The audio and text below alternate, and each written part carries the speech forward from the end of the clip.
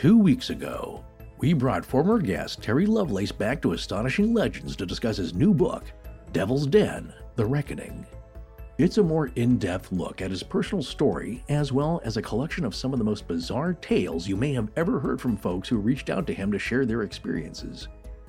Tonight, Scott and I will share some of our favorite stories from Terry's new book, and then Terry himself will be reading 3 of his personal favorites as well.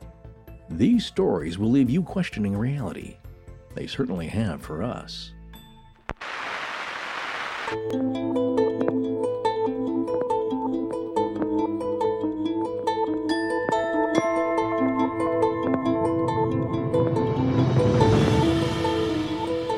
Welcome back to Astonishing Legends. I'm Scott Philbrook, and this is Terry Lovelace. According to the Apple Store, between 5:23 and 5:24 a.m., when I thought I was asleep in bed next to my wife, my phone, at least, was 60 feet over my house. I don't know. I don't understand that. Join us tonight for the final part of our most recent series with Terry Lovelace.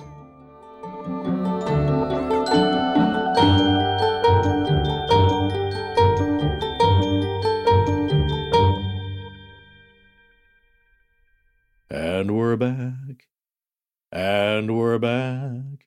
And we're back.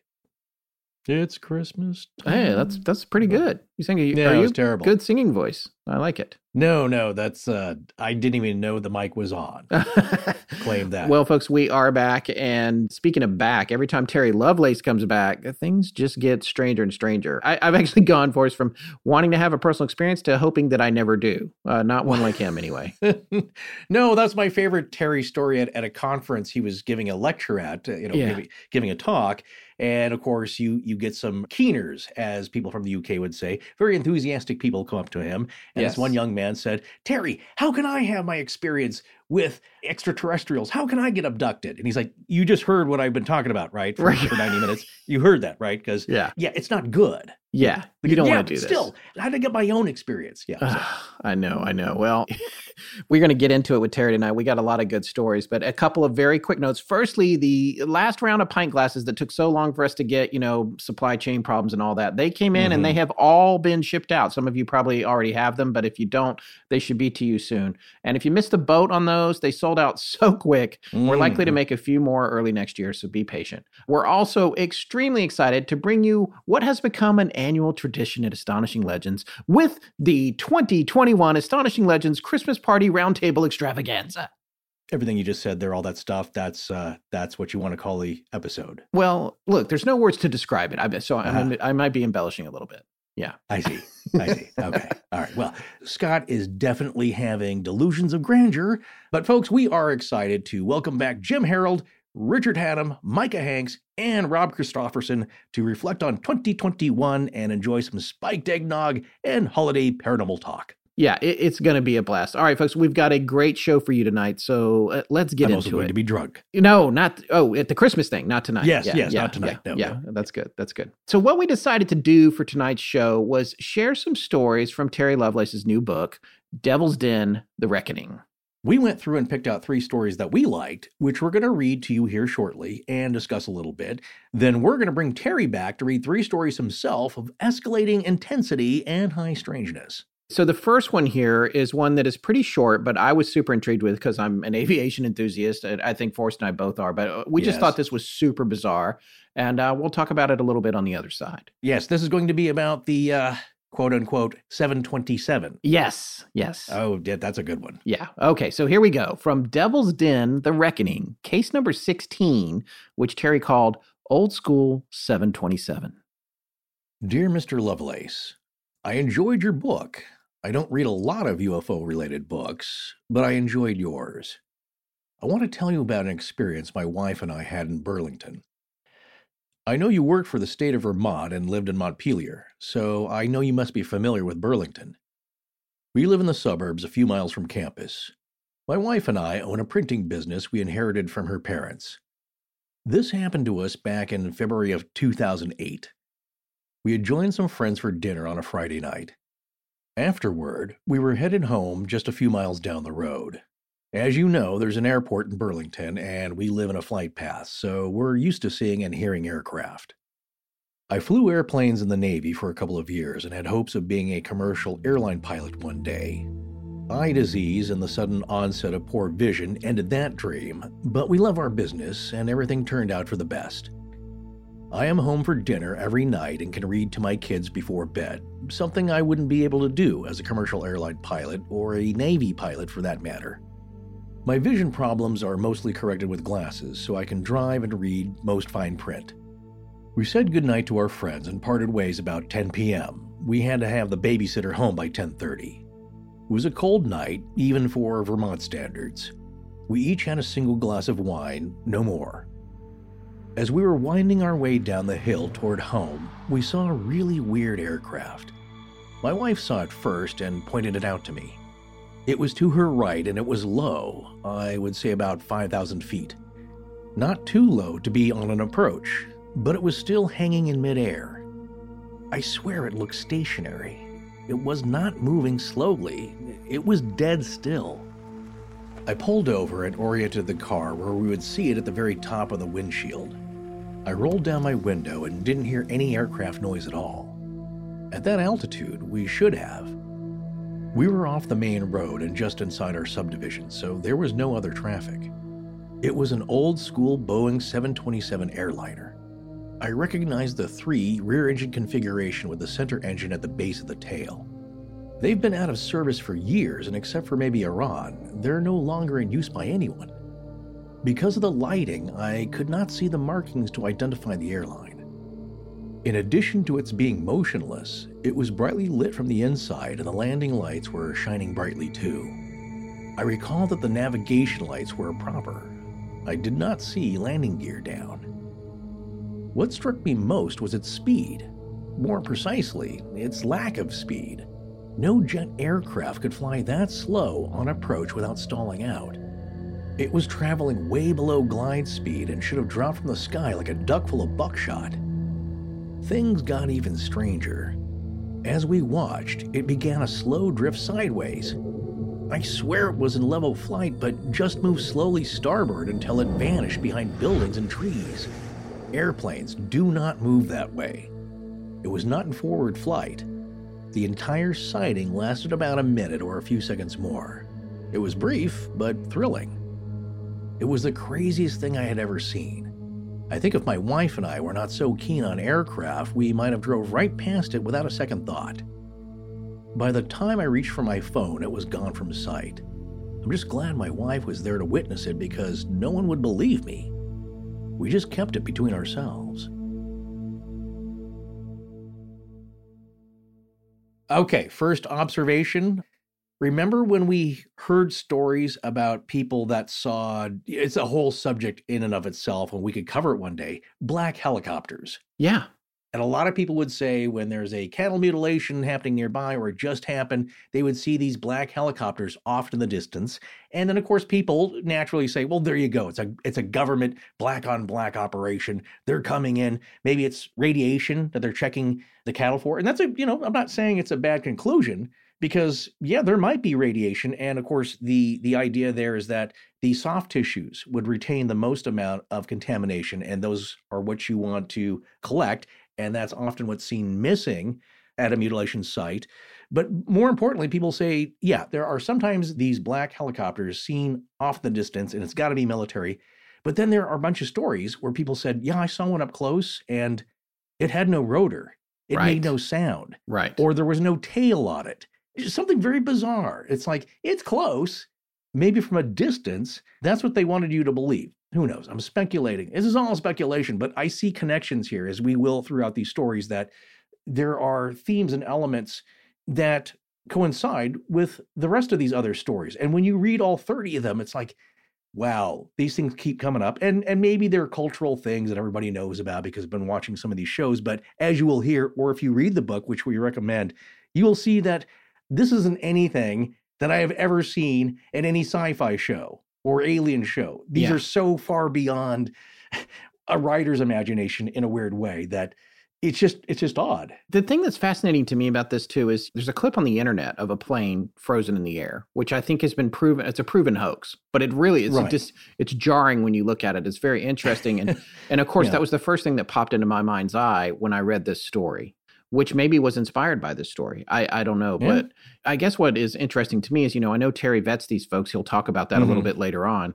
But also, I guess the fact that this guy was a Navy pilot. And so he knew what he was looking at. He wasn't just some guy looking at a plane. He knew the model of the plane. He knew it was flying too low. He knew it was going too slow. All of those things. And then on top of that, he's identifying it not only as stationary, but moving away laterally from him and his wife. And she saw it too. It's a short little story, but it's extremely puzzling. And it does bring to mind the camouflage, the helicopter without the rotors is the same thing, or no tail or whatever. It's like, I think probably one of the themes that you're going to find tonight in tonight's show is that a lot of things appear to be controlling how you're perceiving them. Yes. Or attempting to, and not doing it great, Absolutely. I see this so much where with people trying to follow a line of logic and reason, as we do, as human beings do. It's how we interpret and navigate our world. But it's usually one line of reasoning. And somebody will say, oh, well, this thing that Terry said, well, it's not really true, or the logic doesn't follow scientifically, or we could say like for an industrial application, therefore all of it's not true, or I bring into doubt all of it. It's like, okay, well, that's reasonable. I get that. But maybe one aspect of this is true, and then you have to wonder about, it's all then crazy. Yeah. There's no way to apply logic to it. So just my thought about that is that I know this is all fantastical, and I'm not vouching or saying, oh, I know it's true, because I don't. I'm just saying, though, that it's a lot of food for thought, which I think Terry would say as well. He's just from a position, this happened. Yeah. And that's what I'm telling you. You don't have to buy it all. And certainly from the feedback we have gotten, that some people don't, but a lot of people it's like, I don't know what to make of this, but it's chilling. Yeah, I agree. Even these small encounters, how they affect people's lives. And like I said, we're going to get to some of these where it seems like a pretty innocuous encounter or just something weird. Yeah. But like with the stories that we've heard from Dan Povenmire and Rich and Susan, that's the first thing I asked Dan when we met up. I said, hey, do you remember that story about that encounter you had with Missing Time? He's like, do I remember it? I've been thinking about it like every day. Yeah. For 20 years. Yeah. These things never leave you because it's like there's such big head scratchers that it's become part of your life. It does. And I'm sure after a while, you start to wonder, it's like, did I imagine this? Do you even believe yourself anymore when something that fantastic happens? Well, that brings us to our next story here. This is another one that I liked because of the common ground it has with Terry's experiences with the monkeys that he talked about in part 1. He talks about actually in both of the Devil's Den books. This one is case number 4 from Devil's Den: The Reckoning, and he titled it, Bring in the Clowns. Hello, Terry. I just listened to you being interviewed and thoroughly enjoyed it. A few points really resonated with me, and I thought I'd share my experience. Some of this sounds outrageous, I know. I grew up in a good home in the Denver area. My dad was an engineer, and my mother a CPA. My dad had some wartime experiences as an officer. He never spoke about it, even to this day, aside from some superficial acknowledgments. I'm convinced he suffered from PTSD. He would occasionally wake up screaming, like you. In your book, you talk about being afraid of the 4 monkeys that would visit you at night. For me, it was clowns. I was afraid they would kidnap me from my bed. These clowns seemed non-threatening at times, and I wondered if they were dreams. But I know. I think I went with them, too. We always had a strange home life in terms of presence. A strong early memory of mine is when I was about 4 or 5 and I was being tickled in bed. The thing was, there was no one visible. Around that time, I developed a tremendous fear of clowns, deformed people, and people with mental disorders such as Down syndrome. I also could not sleep with my head out of the covers, and I had a fear of sickness, vomiting, and war. While the clown fear eventually faded, the fear of the handicapped, both mentally and physically, did not. My parents would have to check a store before I went in to make sure it was all clear before I could enter. Years went on, and I had various anxieties and hang-ups, but then, around the age of 17 or 18, I started to develop a debilitating anxiety where I would have to pull my car over on the side of the highway, pop the hood, and pretend I was checking out an engine problem simply because I could not tolerate being trapped any longer. I could barely drive down streets with no shoulders. Planes were out of the question, the high floor of a building, classrooms where there was a lecture, movie theaters, meetings, etc. Any situation where I could not leave 100% on my own terms. I would drink a good bit in the evenings, was a chain smoker at the time. I have a tendency towards compulsion. Around the year 2012, I saw what I believe were 2 UFOs. I was out in the evening, and for some reason I decided to look to the sky and all of the lights up there. I locked in on one. After a few seconds of staring, the stationary light just flew off at an incredible speed and then disappeared. This happened 2 more times. Around that same time, a friend called me saying a light in the sky was following her in the car. She's not one for UFO talk, but the light frightened her, and after a while of following it, it just shot off. Around this time, I had a terrible fear of the night, of something coming through the door, something being there. A few years later, I was getting a better handle on my anxieties and was working on the top floor of a high-rise. The office was all windows and had beautiful views. I was looking out the window one late afternoon, and right outside the window, a few feet from me, was this silver blob. It was not a shape, so to speak. The best way I can describe it is that it looked as if it was made of tinfoil over putty that moved and undulated. It hovered outside the window and then slowly made its way around the corner of the building, and then, I think, it disappeared. I remember a pleasant feeling coming over me, a moment of calm instead of the usual anxiety and fear I seem to live with. Since then, aside from dreams and a lot of sleep paralysis, I had not experienced anything out of the ordinary until last year. I was walking with my daughter one Sunday. We were going to meet my wife for brunch. An Asian man stopped me and my daughter. He had a friendly disposition and was well put together, so I heard him out. He said, quote, "Your daughter is very special. Her eyes, it was in her eyes," end quote. Then he went on about there was, quote, "many ships in the sky right now," end quote. After a minute or two, he carried on with his walk. While writing that last statement, my eyes welled up. She is special. Best regards, Roger. So I thought that was an interesting story. There were a lot of things about it. You know, we have some dear friends who suffer from severe forms of OCD, which we talked about during the Exorcist series. And I know for a fact that our friend that does deal with that and live with it experiences a lot of similar stuff to this person who's writing into Terry. Yeah, we're not suggesting that No. our good friend is has been abducted or anything, but No. I'm kind of saying the other way around. I'm saying this story, when I read it, it's like, this could be untreated obsessive compulsive disorder. Yeah, and we know the kernel of that. At least this is what I gathered from our friend writing up a really thoughtful and insightful explanation article for us. Yes. And then what we've also read in medical articles about OCD, pure O, OCD, all these different variations in that.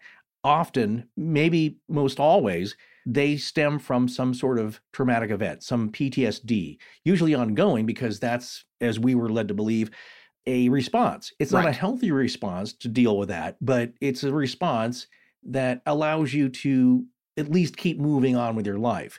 But again, if you've got to spend 3 hours checking all the light switches and window sashes and all that in your house, that's not very productive. As our friend would say, it's like, well, that's not a great way to deal with it, but it is a way to deal with it. And so what you learn is other ways to get on with your life. Yes. But what I learned here, which was interesting going on what you just said, it's fascinating to me, the strange phobias.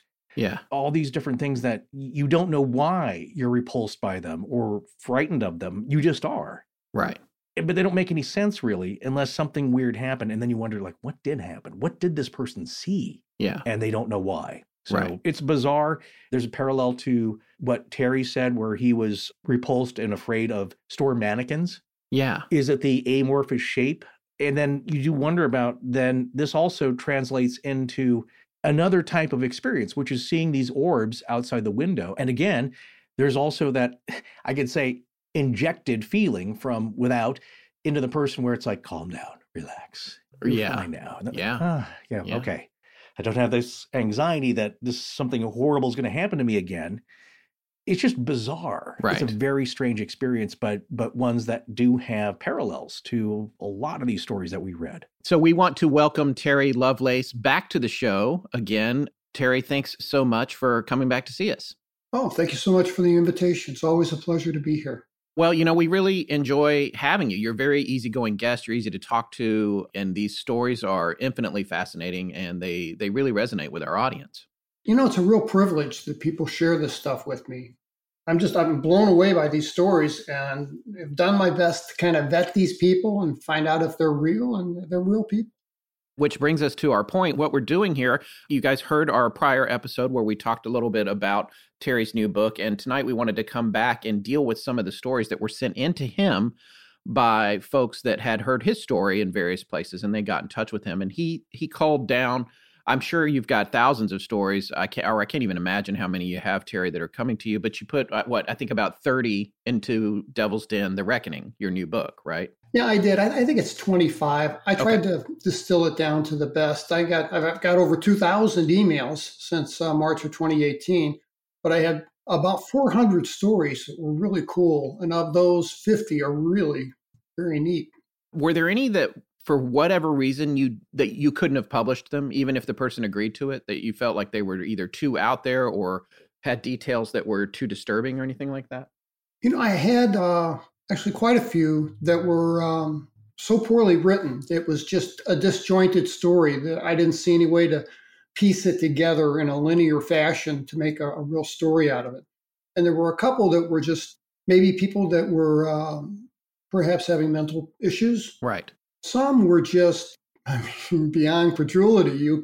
They were just way out there. And I know that my story is way out there, but right. But even for you, it was too much. Well, even for me. That's a good point, though. I'd like to discuss before we get started, in that Scott and I have occasionally talked about this on the show, and that we, of course, now have received thousands of emails and messages, DMs from all over every platform to our show, and there have been a few that are requests for people to come on and tell their story.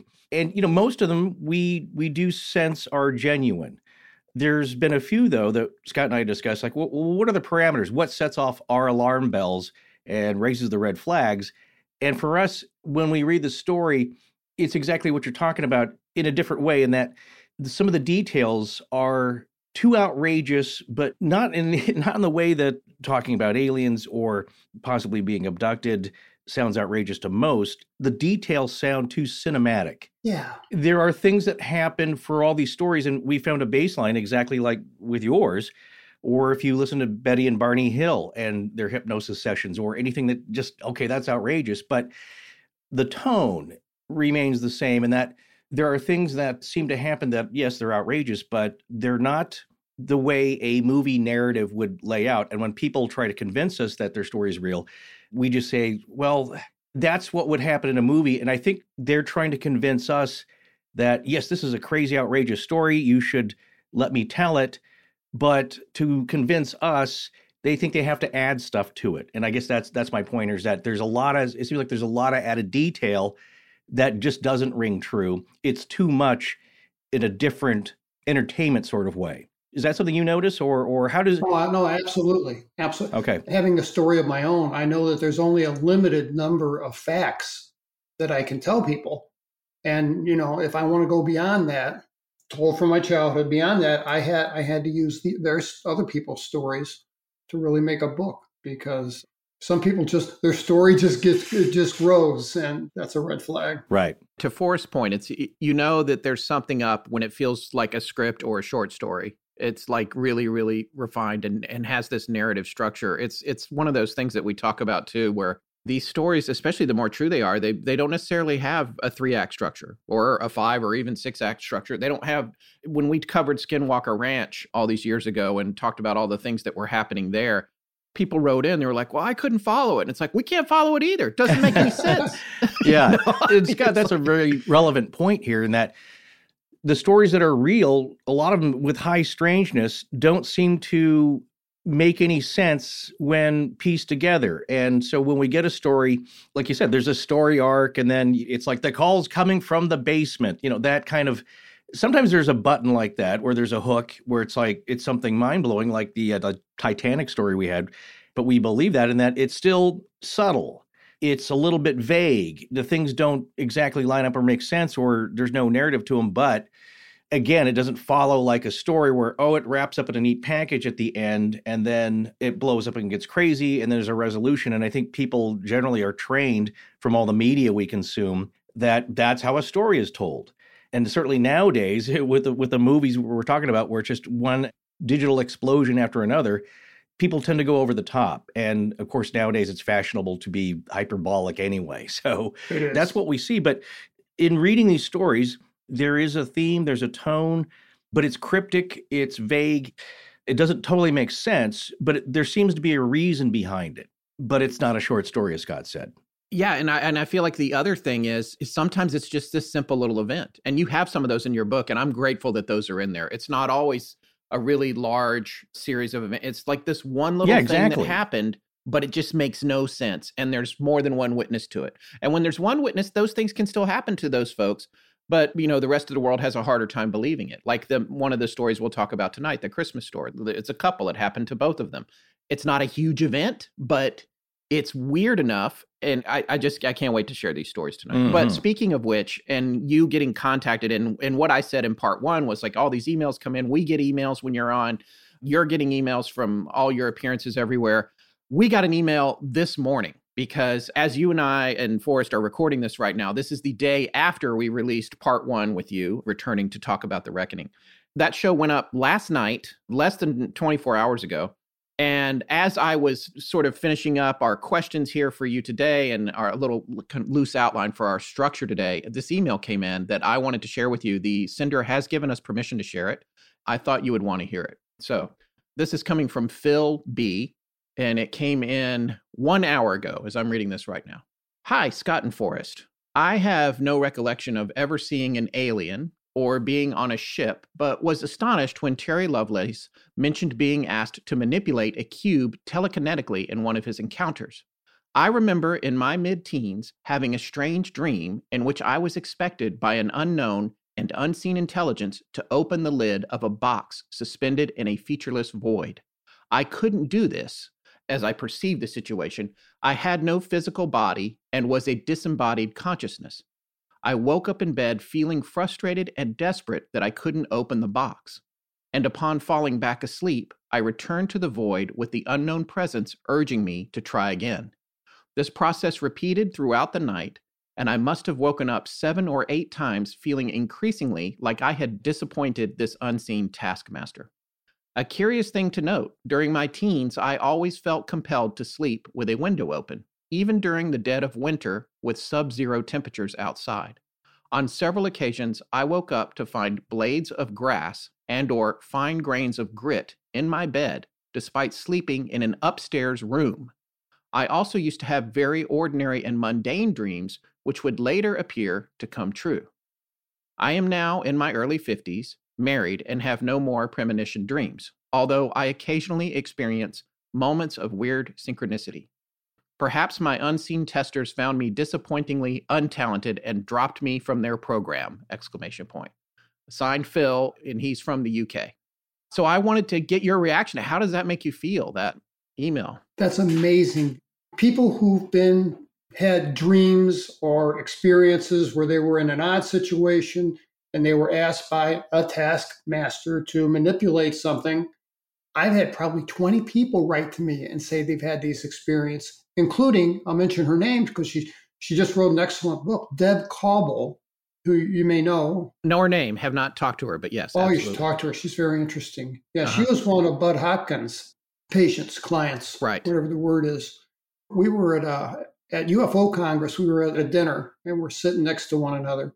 And she told me about, she had this memory of being on board the ship and sitting cross-legged on the floor and had this, I think hers was a pyramid. Mine was a cube in front of her and was told to move it with her mind. And I just about fell out of my chair because didn't have a clue anyone else had ever had such an experience. I think you mentioned that once before. And have you gotten emails from, you just said, what did you say you've heard from more than a dozen people or a couple dozen people Yeah, that have probably passed? 20. Yeah. Maybe more. Yeah. Isn't that interesting? And they're from all walks of life, ages, geographic All walks of life. locations. The incidents mostly happen to people in their childhood or adolescence. Right. Well, that's an interesting point. This is something I asked you in our interview because that intrigued me reading about that passage of what is the purpose of that. Obviously, these aren't entities that goof around doing silly stuff. It would be like psychologists performing a simple test. Press this red or green button, you get a marshmallow. And usually it's kids. And you wonder if it's cognitive psychic testing. And one aspect that I think Scott and I, as we've learned more about the field of UFOs and the genre, is that it may all boil down to a tremendous psychic connection, and that there is a consciousness and psychic connection to the phenomenon. And it's not just nuts and bolts. And also, I asked you about the reward. If you completed a task while aboard, a slide went up, and it seemed like to be just dark, empty space, right? Yeah, I mean, as a child, I thought I was at the planetarium or Christmas lights or something. You know, they didn't twinkle like stars because I think we were outside the atmosphere. Right. Amazing. Well, anyway, I thought that was an interesting email. I also thought it was a strangely synchronous event to have it come in the moments leading up to when we were supposed to talk today.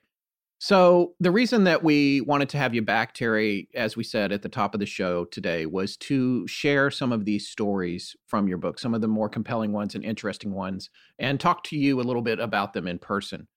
We picked some out that we wanted to get in. We are going to read a few of them. We'd like also, though, we'd be very honored if you would read some of them. Then maybe we can talk about them after you've shared them with our audience. Does that sound okay to you? Oh, I'd be honored. It's a great privilege to share these stories that people have sent to me. These are folks that I vetted as well as possible, spoke with by phone, met in person. They're just very credible, believable people. In terms of your vetting process and that sort of thing, why don't you remind people a little bit about your background and what you had done professionally? Oh, sure. Just briefly. Yeah, I spent 6 years in the United States Air Force from 73 to 79. I have an undergraduate degree in psychology and a law degree from Western Michigan, and made my career in the law. First in private practice, and then I was appointed as an assistant attorney general for the U.S. territory of American Samoa, and then later an appointment to the state of Vermont, same job. Finished my professional career in 2012. Consider myself to be kind of retired. You know, I don't have a 9-to-5 job, but I like to write. I started this in 2018, and it's just exploded. I'm very happy with it. So that's my background. The reason I wanted you to share that is because I think people need to understand that when you say you're vetting people and you're trying to make sure that these stories are real, you have a measured and intelligent approach to that and experience with trying to determine whether or not people are telling the truth in your professional career. Yeah, it's a very important skill to have. It absolutely is, especially considering where you're at now and the kinds of things that you're coming across. I just want to say that these aren't all terrible. Sometimes they're kind of amusing and friendly. Right. As we're about to find out with our next story from Johannesburg, South Africa. Strangers in the Pasture from Byron, Johannesburg, South Africa. Dear Mr. Lovelace, I'm a 34-year-old mechanic in Johannesburg. Actually, we're in a small hamlet in the country a bit outside the city. The area is mostly ranchers who did business with my father before me. Farming machinery and trucks are the bulk of our business, but we can fix about anything mechanical. We know most everyone. It is a family business begun by my dad in the 60s. It's me and my aunt and uncle now. We own a cottage attached to the shop, and we have a little land to grow our vegetables. Now, this is hard to imagine, but I have no reason to make it up. I experienced it in 2014, and my memory is clear, and there is nothing wrong with my mind or my eyesight. Late after the harvest that year, an old customer rang my mobile for some help. He was stuck in his field with a broken-down tractor. I'd worked on it before and was familiar with the machine.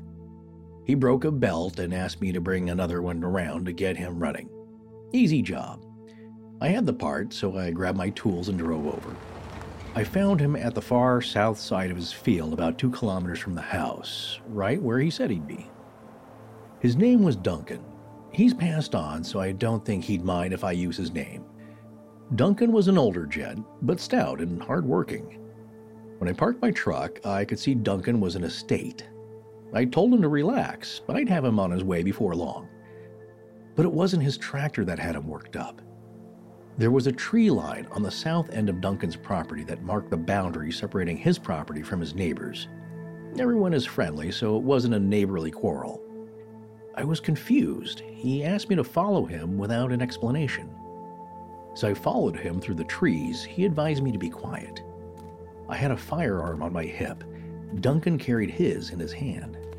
That was a little odd, so I drew mine as well.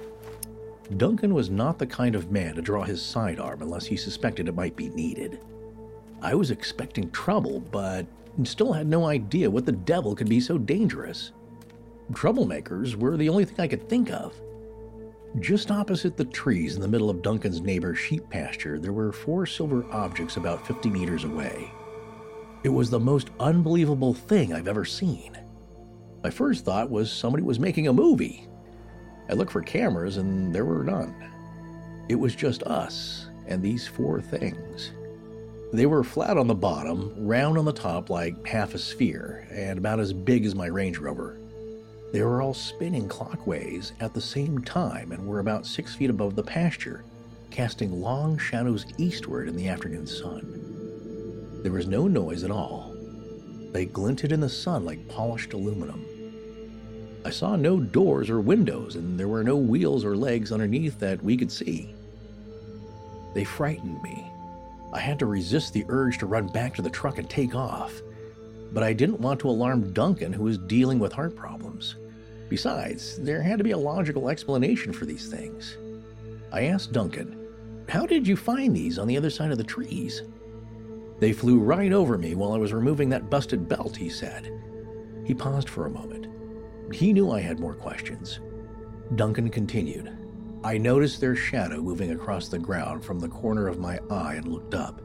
They were no higher than my barn when I first saw them, and they never make a sound. All 4 were grouped in a diamond-like formation, like you see them now. They passed over me and then dropped low over the trees and into the pasture, still spinning like tops. They haven't moved since. What the hell are they?" My mind was racing for a sane explanation. They could be satellites or military craft of some kind. "They could be goddamn spaceships too," suggested Duncan in a whisper. "No way in hell, Duncan. Whatever they are, there's a sober explanation. I say we walk over there and check them out. I'll show you that they're not from outer space.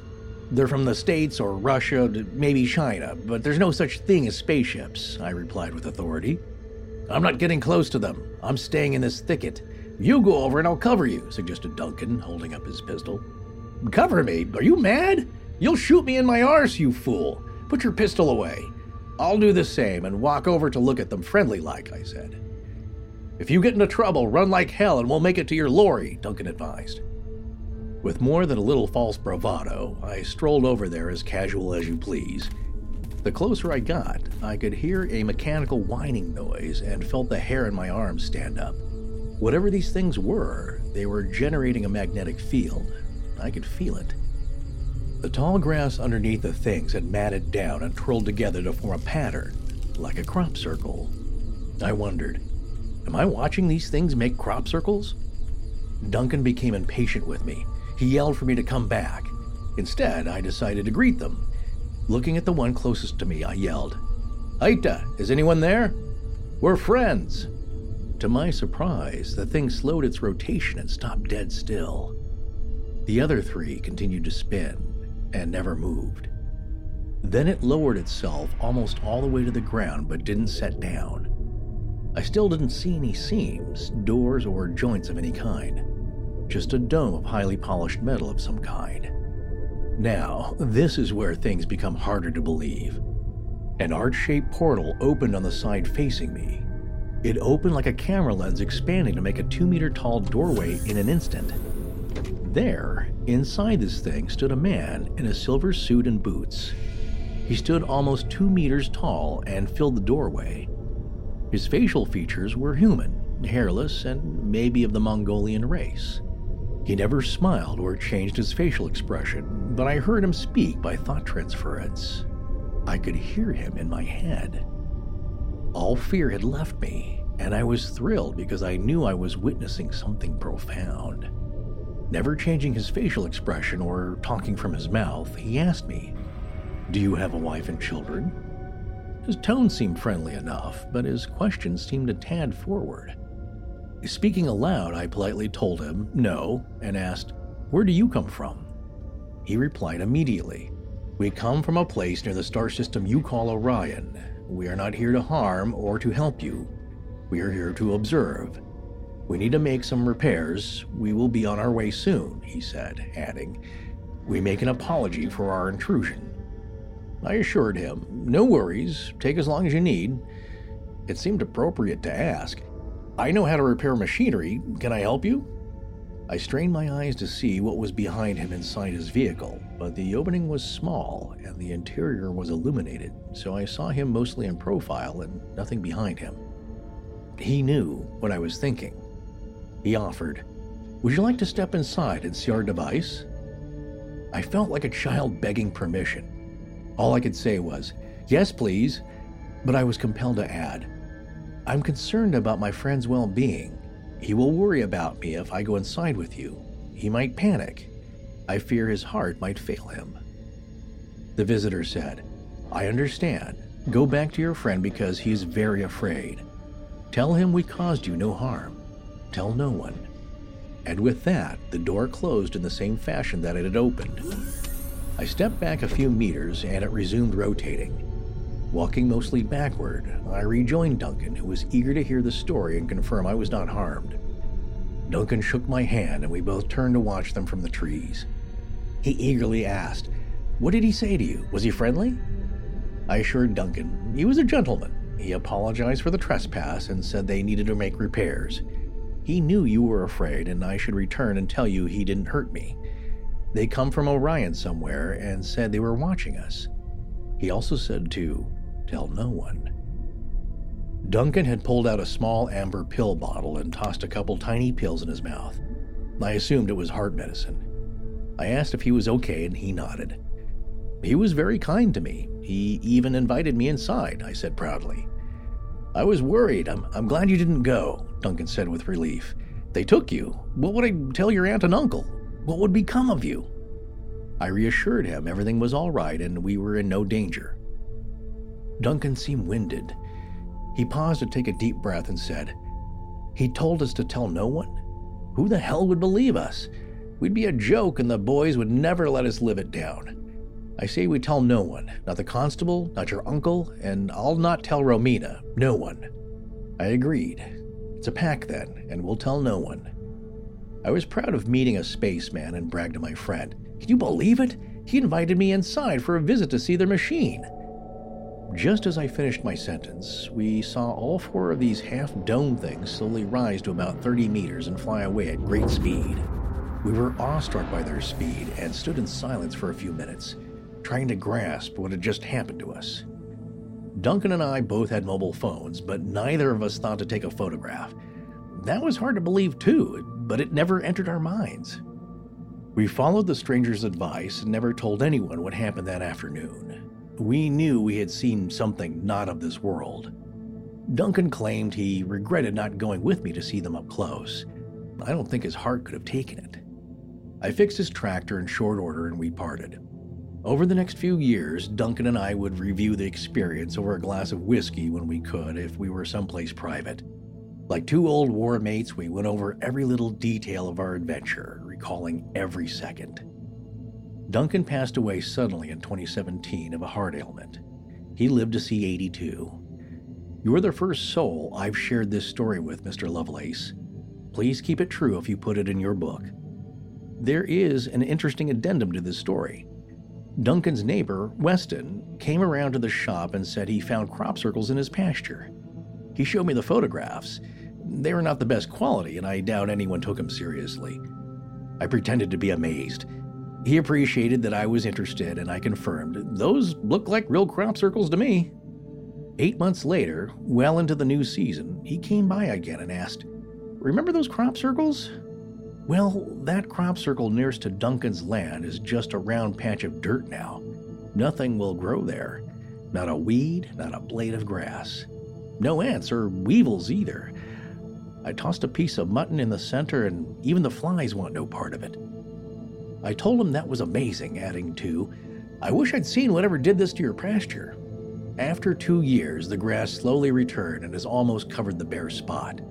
I never had any dreams about it, but I dream about Duncan a lot. Yours respectfully, Byron. Okay, so this story, this is also one of my favorites. I have 3 or 4 favorites in the book here. But this one is so intense. I really like the real down-to-earth nature of it and the relationship between the main character, which I don't even know if his name's ever said, and his friend Duncan. But, going out to this field and the whole experience with these craft, it's just mind-blowing. So how did this came to you by email, this one? It did. The guy came in by email and said he had an amazing story he wanted to share. He told me just a sliver of the story, and I emailed him back and I said, I called the guy Byron, I think, in the book, and his friend Duncan. And I said, please tell me more. Can you tell me the whole story? And he said, sure. And, it was interesting because his English was it had that Afrikaan influence to it. So, yes. Instead of using the word telepathically, he used thought transference. Thought transference was the phrase he used instead of telepathically. A couple other things, too. Yeah, we had to look up the greeting, Heita or Heita, H-E-I-T-A. Yeah, I'm not even sure how to pronounce it. So yeah, when he talks about the aperture and this thing coming out, there's a character that we have referred to on our show before from our Mothman series, one of our very early series. And it's one that it was just like a little side story in John Keel's book, The Mothman Prophecies, A True Story. He was talking about all the high strangeness that was going on, his term that he coined, that was going on in the Ohio River Valley at the time that the Mothman was appearing in and around Point Pleasant there and Gallipolis. And there was a story of a woman who saw a UFO over a playground. And I'm actually going to read this little paragraph right here, okay? This is from chapter 4 of his book, The Mothman Prophecies, A True Story. Chapter 4 is called Take the Train. This is on the second page of that chapter, at least on my Kindle edition. In March 1966, keeping in mind this book was published in 76, so it might not be fully politically correct for these days. In March 1966, a shapely housewife, whom I will call Mrs. Kelly because she asked that her name be withheld, was waiting in her car for her children near the Point Pleasant school when she saw an unbelievable apparition low in the sky. It looked like a glistening metal disc and was hovering directly above the school playground. A door-like aperture was open at its rim, and there was a man standing outside. He was not standing in the doorway. He was standing outside the object in midair. He wore a silvery, skin-tight costume and had very long silvery hair. He was looking down into the schoolyard intently. All right, so there was no communication exchange between them, but the door, again, was described as an aperture, which I thought was interesting in Byron and Duncan's case. It's an aperture, and it's something that's come up before in other stories, too, that opens up like a camera aperture that's controlling your f-stop, which is fascinating to me because... And then the other thing is the silver suit. Now, in the story that Byron shared, the entity was hairless, and this one had long hair. But they had the same tailor, and their ships came from the same shipyard. Right. I mean, it's fascinating to me. And that was 1976. And I get the feeling that Byron's story is more recent. I also got the feeling from Byron's story that he was maybe considerably younger than Duncan. Yes. Yeah, but they were friends and that sort of thing. So that just really caught my eye. I mean, the Disco Wizard is we call that guy the Disco Wizard from the Mothman story because, the silver suit and the long white beard. He's practically a mascot of our show. So when I saw that, I was like, oh my God, it must be friends of his. Yeah, it's just crazy. So that common ground. And I love too that, again, here we are with the nuts and bolts thing, like Forrest has brought up. There was a mechanical whining sound associated with the craft. And that's interesting to me too, because you get these other craft that make no noise at all. People see it, it's a big, huge thing. It's floating. It went over. It makes not a sound. And then you get these other ones that are very mechanical in nature, almost like going back to our diner references earlier, like a 57 Bel Air, So yeah, the old lantern that Indrid Cold apparently stepped out of with the squeaky car door with a clunk, and maybe we've speculated as well as others that maybe Woody Derenberger. That's what he could deal with in his mind, and that was the image projected, or that's the narrative or the images that Woody would have been more comfortable with It didn't really look like that, but that's how he interpreted it, or that's how his mind at the time did this outrageous event. But the person looked real. I mean, he had this incredible wide smile, and he seemed slightly off in that uncanny valley way, but for all intents and purposes, seemed pretty normal and human. What's interesting about this case, though, is that there is also a human aspect in that Byron described him, I think, as being Mongolian looking. Yeah, he said yes. He appeared to be of the Mongolian race, his words. Right. But mostly, yeah, like humanoid, nothing, no giant eyes or gray skin. It seemed to be fairly normal, and their interaction was pretty normal. And then the other thing that we liked about the story, I think you do too, is that it doesn't end badly or very negatively. Unlike the story about the firefighters out on a javelina hunt, that could be a play in that it's a lot about that story is not about the fantastical mechanical things or lights and spaceships and operating theaters. That story to me really hit in that it's about the relationships between all of them and how they deteriorated and how the themes of nobody wanting to talk about it afterwards, about anger, about this kind of violation, the helplessness, and how they all deal with it differently. Like I said, that could be a dramatic stage play of just their relationships and how they all deal with it. But again, it rings true in that it didn't get fantastical with lasers shooting about and all this other stuff. It's really kind of a simple story with so many mysteries to it. And it may have started happening. This is the other thing that reminded me of your story, Terry, in 76 or 74. The experience may have started way before the trip in that their friend Tom suddenly felt like he didn't want to go. Right. He didn't feel right about it. Maybe like he was instructed to stay behind, where the rest of them were compelled to go. And the strange things happening, Mel disappearing before they really saw the lights, I think, in the brush. A lot of these things were happening even before they recognized there was an encounter of maybe just people in the woods with flashlights. I like, the firefighter story because everything seems so normal. And he used that sentence, this is where things got weird. And multiple things are happening at the same time. I'm not sure I conveyed that as accurately as I could have, but the lights are there, Garrett announces, boys, we got company. Yeah. Shots in the air and Billy coming out of the screen door, we lost Bell. Yeah. So much going on at the same time. It's just kind of the way it seems to happen, Yeah, the other thing about this story with Byron and Duncan is the whole, you want to get in my van? Can you help me put this chair in my van? Like, I don't know if I'd be going in there to look under the hood. Yeah. Fine. No, I don't know about that. And again, your friend is afraid. Tell him we didn't hurt you. Don't be afraid. Don't be afraid. Right. We didn't stick the thing up your nose and cause your life to fall apart. So it's like, but he was telling the truth. That's the difference here in that he didn't. Yeah, but that might have just been luck of the draw. I don't know.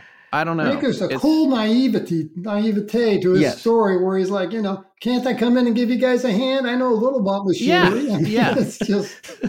Yeah, right. I know. It's like, what you got in here? Nuclear fusion? I just fixed that tractor.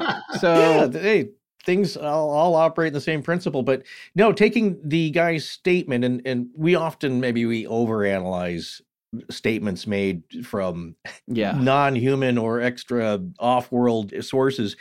In taking the wording and what does it mean? And in this case, him saying, tell your friend that we didn't hurt you. You shouldn't be afraid. Obviously, he can sense that he's afraid. But it sounds like they've had experience with this before with humans and that, geez, they all freak out. And then they're telling each other that we probed them and hurt them. We didn't do that. Or maybe they did, but they seem to be knowledgeable that that's the common perception, that we come down here and we hurt you folks, but tell them we didn't do that. And it's like, well, why would he care what their reputation is? And he even says, pardon the trespass, Yeah. Right.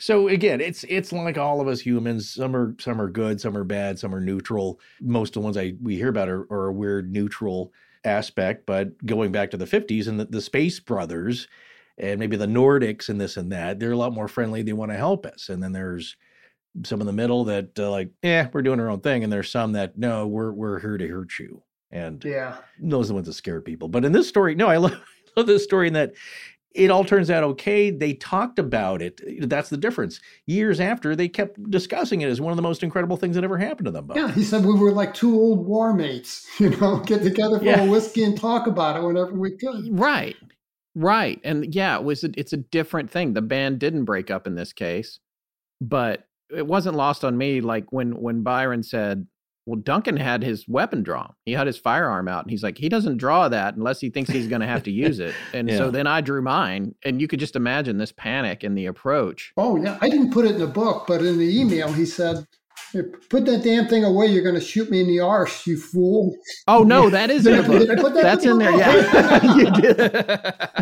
Yeah. Yes, that was a LOL it's moment. like a comedy film of them trying to deal with it. But I also thought it was interesting the way that Duncan saw it, or initially saw the craft, was the shadows passed over, and he looked up, and there they were. Yeah. So somebody wrote to me and said that there were very similar crafts reported, bullet-shaped, silver, flying in a diamond-shaped configuration in Canada somewhere. Huh. That's interesting. Well, it makes you wonder if, like, the small shapes that you see, even in the new Skinwalker Ranch series, that are so high up in the air that you can't really make out what they are, if you got up close to them, it makes you wonder if they're in the same class, Yeah.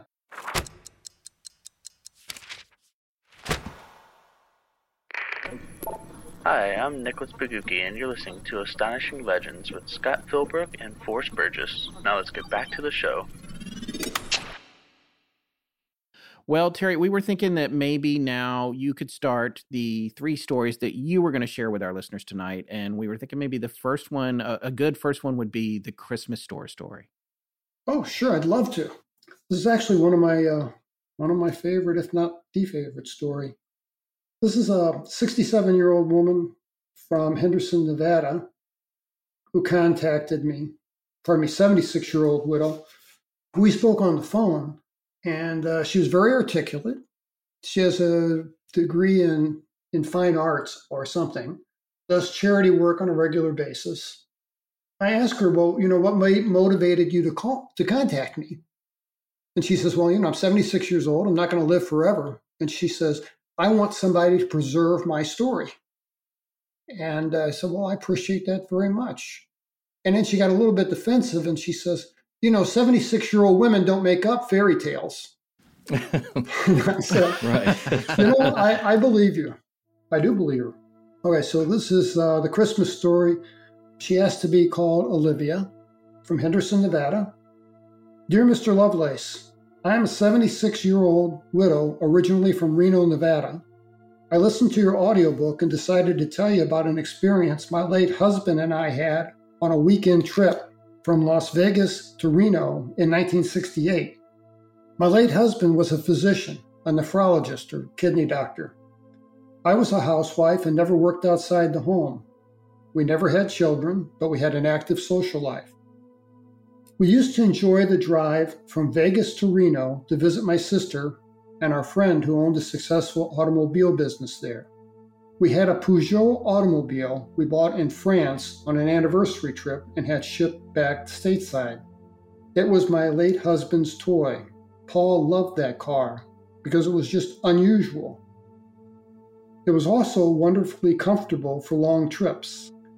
About once a month, we would make the drive to Reno to visit our friends and enjoy a lovely weekend. This weekend in March 1968 would be the most unusual trip we would ever make to Reno. We usually left no later than 3:00 p.m. to avoid traffic, but Paul was tied up at the hospital until 6 p.m. We considered canceling our trip, but we had a room reserved and really wanted to make this trip. Paul called the hotel and told them we would be checking in late. We could sleep in the next morning, so the late start wouldn't be a big deal. Back in '68, it was 2-lane blacktop for the whole 240-mile trip. We knew we'd be worn out when we got there, but it wasn't a concern. Usually, we would stop for gas in the little town of Tonopah, off the highway that marked about the halfway point to Reno. They had a nice diner there called the Stagecoach or something similar. The sun had just set, and we decided to stay for dinner and coffee, as well as fuel. There was not much commerce in Tonopah back then. The drive was mostly desert, a few small towns separated by many miles of road. It's different now, and there's a nice highway too. We had a good meal, and we're back on the road within an hour. As we were leaving the city limits headed for Reno, Paul and I saw a new business. It was, of all things, a Christmas store. This was 1968, and I can't ever recall seeing an entire store devoted to the holiday. The building sat back from the road a bit and was lit up inside with bright lights that came streaming out of every window. There was a porch that stretched across the front of the store, with Christmas lights of all shapes, sizes, and colors draped across the front of the building. Some of the lights twinkled, some flashed, others did not. It really caught our attention.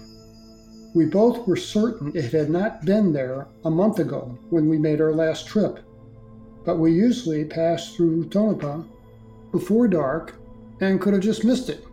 We agreed it was odd to have a Christmas store in a remote location and open for business in March.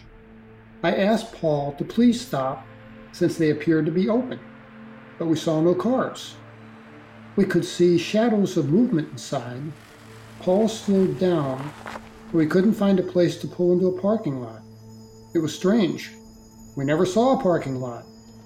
It was just sand in front of this new building. It made no sense to complete the building before installing a point of egress. There was no road behind the building either. We assumed the place must still be under construction. I remembered it being a brick structure. Paul thought it was wooden, built from rustic barnwood. We could not agree on a couple points, but paid it no mind. We both agreed that the store was brightly lit up inside and out. Paul sped up and pulled onto the highway to resume our trip north. We usually chatted for the entire drive, but this trip I felt sleepy. Neither of us were talkative. I reclined my seat and slept until we reached Reno city limits. I had eaten a heavy meal, and I attributed that to my drowsiness. We checked in at our hotel and never bothered to unpack or hang our things up so they wouldn't wrinkle. Instead, we went directly to bed and sleep.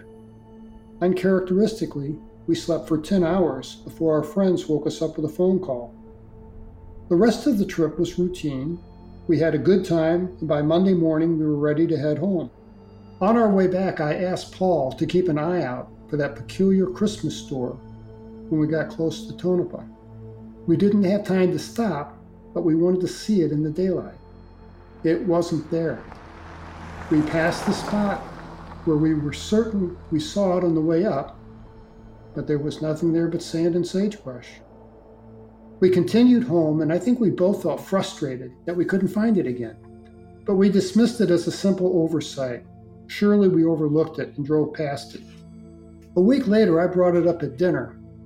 Paul admitted it had been on his mind for some reason. I suggested we take a quick drive to Tonopah and look for it. We agreed to make the trip the following weekend. We got up early Saturday and made the drive to have lunch and find the Christmas store again. It felt like a fun adventure. We reached the city limits and drove through town looking, but we never found it. We drove through town twice and still couldn't find it. We had lunch at the Stagecoach, and I asked the hostess, when did he build a Christmas store in Tonopah? What Christmas store? She asked. She looked at me like I was crazy. I wasn't confused. We knew what we saw. She politely insisted there were no new stores in Tonopah. The hostess told us the owner here is the president of the town's Chamber of Commerce. If anybody knows about a new retail store in town, he'd be the man. She offered to have him speak with us. Mr. Yang introduced himself and asked if he could join us. We insisted. He pulled up a chair to our table and was very gracious. He gave us a brief but fascinating history of the town, but he was courteously adamant that there were no new commercial structures built and no new businesses in town. I can still see that building in my mind. We both saw the same thing. We saw it in Tonopah, 10 minutes after leaving the restaurant, there was no uncertainty about the location. Afterward, Paul became indifferent and rightly pointed out that we had other things to worry about. We never really discussed it again. I regret that. I've seen a lot in 76 years, but those 2 minutes when we drove past the Christmas store is as fresh in my memory as if it happened yesterday. Analysis. Olivia's case is striking in that she and her husband both witnessed something strange. They both agreed on what they saw, mostly. There were subtle differences, but they believe they were only in front of the store for 2 minutes as they drove by. The question remains, what did they see? I don't think it was a retail store. I don't think what they saw was even terrestrial.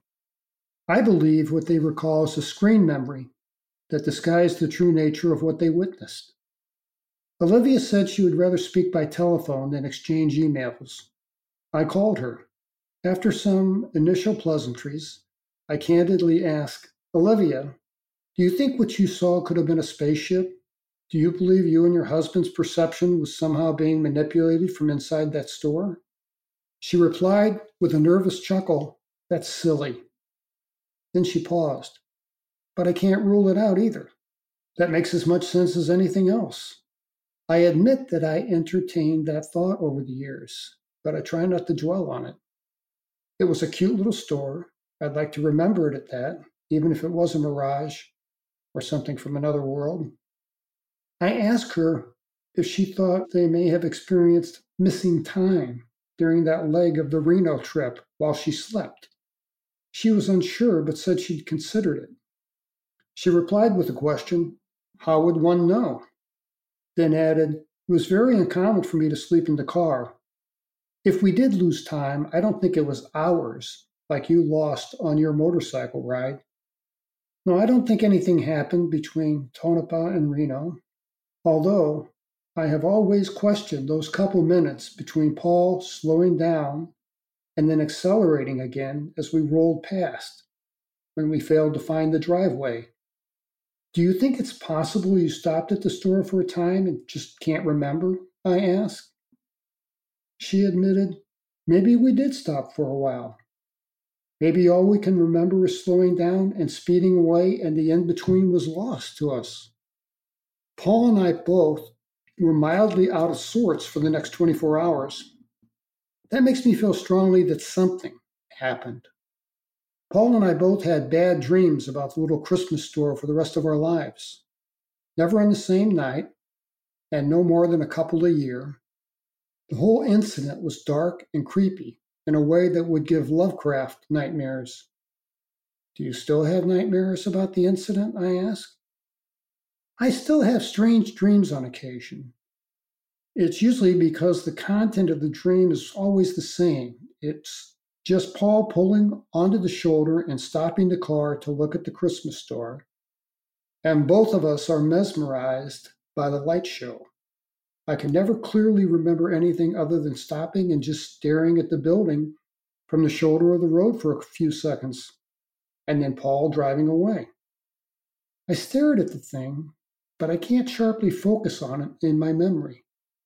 In my dream, it is always like looking through a pair of eyeglasses with oil or something rubbed onto the lenses, or through eyeglasses of the wrong prescription, and everything is blurry. Then I become terrified for some reason and wake up feeling disturbed. Paul's nightmares were similar, but he rarely discussed them because they faded so quickly. But I believe he wanted to avoid the topic. Sadly, Paul passed away in 1983. I thanked Olivia for her story. It reminds me so much of Betty and Barney Hill. I wish she and Paul had thought to draw a picture with pen and paper separately and compare them immediately afterward. I suggested she read Betty and Barney Hill's story. I made a couple of things I wanted to ask you about this one, but one in particular that I only just caught now when you were reading it was in the way that the story's told. She wanted to stop, but they didn't stop. They couldn't find the parking lot. They didn't. She doesn't say in the story that they stopped on the shoulder and looked at it. right? No, she doesn't say that, but She dreamt that they did that. She implies that that's what happened and says that, maybe we did. Maybe we pulled off, but we lost what's in the middle. Right. So she was pulling off and pulling back on. We had a missing time story, several shows a while ago, maybe 2 years ago. We had a gentleman on. His name's Dan Povenmire. He's actually the co-creator of the Disney animated show called Phineas and Ferb. Which is we brought this up to Terry before. Yeah, I think we did. I think his eyebrows raised about certain details. Yeah. Yeah, he had the same kind of thing where he slowed down and looked at something weird and then sped up. And we've heard that before in other stories too. And that always does seem to have a kind of missing time component to it if it's there. And it's interesting for me as a former video and film editor for almost 2 decades. It's like, that's an edit.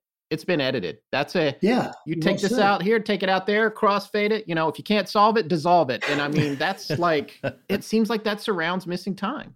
But Terry, to be clear, they never remember ever going inside the store. Oh, no, never. Yeah. All they remember is pulling off onto the shoulder. And the thing she's not sure of, did we actually stop for a minute? Because she says, we paused to watch it. But, she says she thought they pulled over, kind of rolled past looking for a driveway. They didn't find one. They could see there was no parking lot and then pulled back on. But now, when I talk to her, she questions, did we stop? Could we have stopped for a few minutes? There's 2 other telling things for me about the story. One is the extreme fatigue they experienced afterwards, sleeping for 10 hours. That's unusual. If it's just, even with people with missing time stories, or let's say time slip, which is different, you may have faded into another existence for a little bit. That's not a side effect I usually hear about. The second thing is that I think is really telling are all the negative nightmares, or at least just bad feelings and bad dreams about that one momentary experience, which should be pleasant.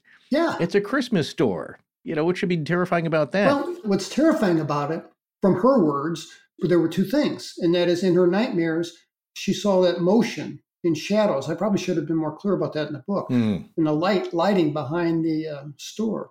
The second major thing that makes it so creepy and makes it worthy of a nightmare is they can't find the thing. Right.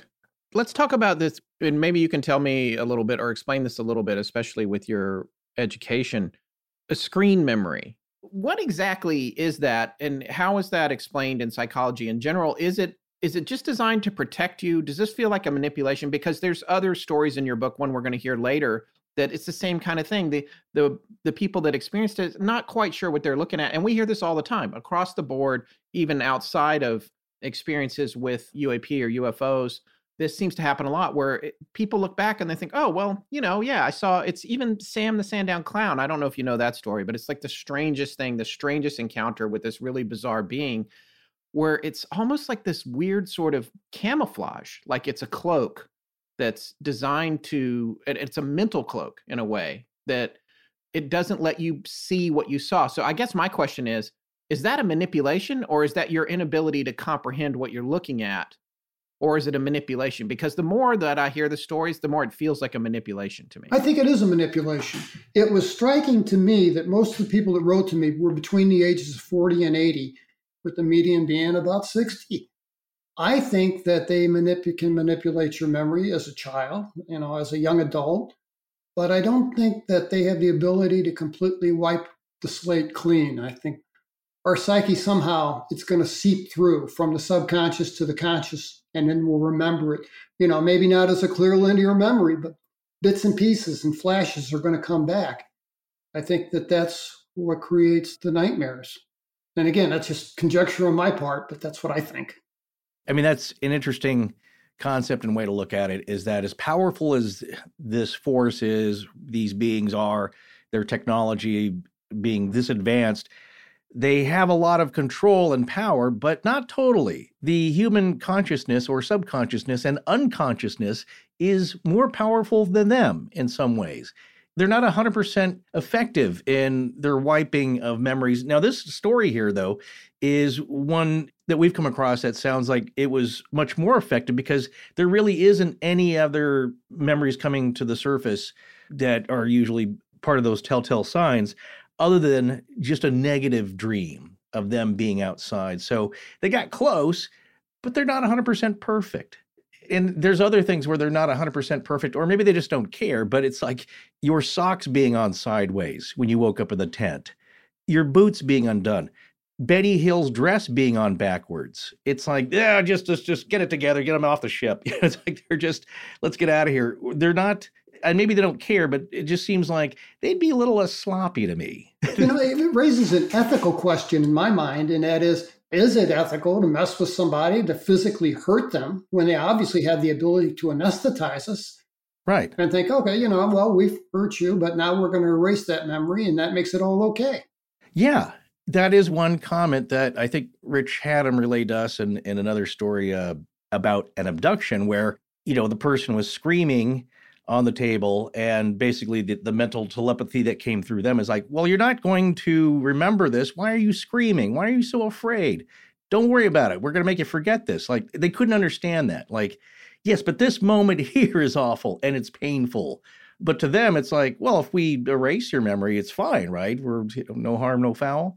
Yeah. They don't line up with our thinking at all, or not much, or they just don't care. Yeah, well, that blows my mind, because I would think that if a society is going to advance, that, maybe their ethics and their way of treating one another would rise proportionately, but maybe that's not the case. Maybe that's not. And then quickly, I just want to relay this. I'll throw it back to Scott here. This story, the setup and the theme and premise of it reminds me a lot of a Jim Harold's Campfire podcast story where listeners send in. They will record segments of their strange experiences, and he will use 2 or 3 of them per episode. This was years and years ago. Scott will remember one of these because this is the one that kind of freaked me out. But one that's more humorous is a similar setup where a couple are on a road trip, not somewhere totally unfamiliar to them, but I think they were passing by and they see this 50s diner. Well, it's lunchtime. Let's pull over, take a rest, get some lunch. That looks like a really fun place. It's all, there's vintage Bel Air Chevys in the parking lot. All the cars look vintage. Like, wow, they really went all out. And so they pull over and they go in, and wow, everyone here is really dressed up. There was an old restaurant chain called Ed DeBevick's here in LA, and I think they were originally out of Chicago. Yes, with actors. With actors, but they played it up. They were all real campy. Everyone had a character. One guy was the greaser. You had the poodle skirt gal. Oh, and you had waiters. Real celebrities too, didn't you? It was like Marilyn Monroe and JFK, yes. And yeah. So they really played up that angle. This couple, though, that goes in, they're just like, wow, these guys are really playing this to the hilt. I mean, it's, the guys everything looks like it's from the, the mid to late 50s or early 60s. All the decor is just spot on. And here's what I find amazing. If you believe all aspects of the story, and I'm going to just because I like it, and also not only is it fun, but just to see if there's any kind of commonalities and differences here between this story and the one we just heard about the Christmas store, in that they order lunch. They ate food there. And here's the other thing, which also ties in with another, I guess, time slip story. They tried to talk to people. Like the waiter came by and the busboys came by, and they took the order. They tried to talk to them, but nobody spoke to them. And they weren't exceptionally friendly either. They just they acknowledged them there. They didn't really say anything back. They just like, okay. They ate their lunch and then they left. And they're like, well, that was really fun, but like the wait staff they just seem very neutral, not mean and not friendly, just very neutral. So of course, as the story goes, they kind of forgot about their experience. They didn't experience any other side effects, according to the telling that I heard, extreme fatigue or tiredness or missing time. But they came back on another road trip through there, and of course, the place wasn't there. Right. Same exact spot. And so that is more of you could say a dimensional slip or a time slip story. That's what I was going to say, is when they were reconciling their credit card at the end of the month, there was a thing that said interdimensional diner charge. Yeah. There's a tax. Yeah, there's a tax. Yeah, I was just thinking now, because we've talked about that story so many times. I wonder how they paid. I wonder if they paid cash or... I would assume. Yeah. So where'd your money go? Follow the money. That's what I say. It's like, who made the food? It's like they ate food from another dimension. And they thought it was good enough that they wanted to come back. It's not like, well, the attitudes aren't great, but just the decor is terrific. And then the other story that we loved, this one chilled me and so many others to the core, is a similar thing where a woman and her friend were coming back from a concert. And this would probably be, 1 to 2 in the morning where bars are still open, and they pull over and it's a roadhouse, gravel road. There's a few cars in the parking lot. They go in. This is Jim Harold too, by the way. Yeah, this is also on the, and we've talked about this before. It's one of his most famous ones that ended up in a book of collected stories from his podcast. But long story short, they also go in, they have beers there. They converse with people. Well, actually, they talked to people, and the people turned and smiled at them, and they nodded, but they didn't say any words back. They just they acknowledged their presence, and they seemed friendly, but they just didn't really want to talk. And so the couple thought I guess, they're having fun. These all look like regulars. Maybe they just don't want to talk to strangers, but they're friendly. They're just not talkative. Then, of course, I'll spoil it here just because Terry hasn't heard this. They notice a giant mural on the wall. And this is where the one time, and hearing the woman tell the story, it lends a little bit of credibility, but you would think it's a Twilight Zone or a Night Gallery, Rod Serling's Night Gallery episode. They notice this giant mural on the wall, and it's exactly as the interior of the building is. And then they start noticing all the regulars are here, and they're in the mural. Well, there's the bartender with the mesh muscles shirt. And there are those 3 people over there, and they're playing cards. And gosh, these guys must be real great regulars that they put them in the mural. And then they start to look at everybody. It's like everybody here who's in the painting. And then they notice that, if you look out, there's the swinging doors of the door coming into the roadhouse. I'm probably getting some of these details right because it's been so long ago. They see themselves because the woman has, I believe she walked with 2 canes coming through the door. It's like, is that us in the painting coming into the place? It really does look like that. And I think at that point they decided, we better go because you may be weirdly trapped here somehow. So they left. Now, here's the twist on this. They came back later, I believe, and the place was there. It's a real place. But asking around, the bartender they asked about, oh, yeah, that I don't know, that guy doesn't work here anymore. Or if he did, it's years ago. We don't know who that is. But it's a real place, and it just wasn't open at the time that they arrived at night, or shouldn't have been. So that's another variation. That's why we like to hear these stories and collect them and compare things and the differences in that it didn't seem like an abduction story. Again, another time slip story, but in this case, a time slip inside an existing place or just had another different facade in there, and they didn't want to be trapped in that. Anyway, when she tells the story for the first time, her voice is shaking. You can tell there's a lot of emotion there, and either she's a really great actress or there's something that was deeply disturbing. It turned out okay, but they felt like they just missed being locked into something. Yeah. So those are the differences I see when I hear these stories and compare the details of that. Again, they seemed fine. Nothing was described later as any kind of after effects other than it creeped them out. And they went back to check on it. And yeah, so it was a real place. So again, all these variations, I don't think you can lock any of these down. But when we read the stories from the latter half of your book, there are common threads to a lot of them, which makes me wonder because these people didn't coordinate their stories. And I don't think it's where they're all hearing the same thing and it's in their imaginations, let's all include the same items. I kind of had the thought that because I saw this thread of commonality run through these stories, that's partially why I chose the stories I did, because they are so similar to one another in so many ways. I mean, I could give a dozen examples, but, that to me, similar stories from different people just make it more credible. I agree. Yeah, and I think people who would use the argument, it's like, of course, we all see the same movies about aliens, and we all see the same stories and hear the same stories with the writers all writing these cliches into them. And sure, we do as well, Scott and I and yourself. We've all seen the same movies and TV shows and this and that and read the same stories.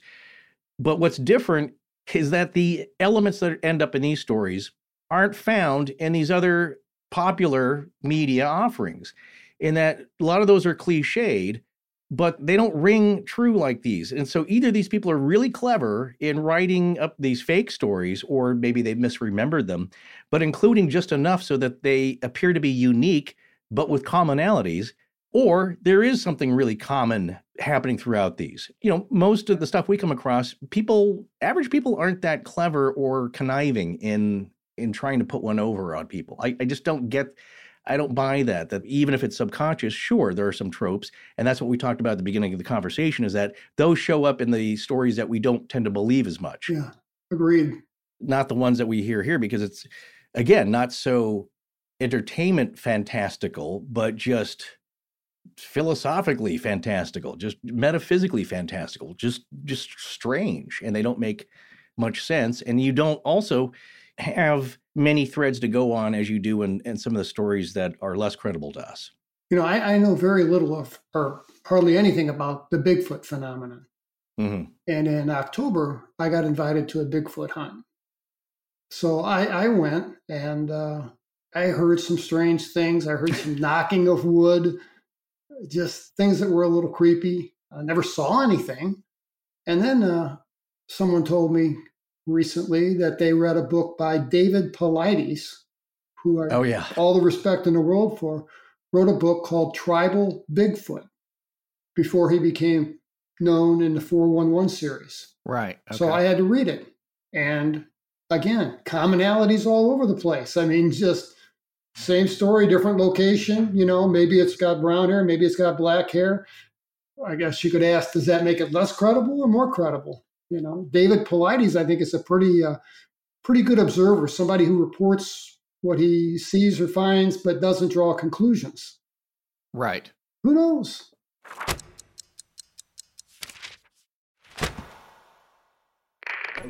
Hello, I'm Mike from the Neatcast podcast, and this is Astonishing Legends. Let's get back to the show. Well, we'd like to do the Pig Roast Interrupted story. We could hear you share that with our listeners.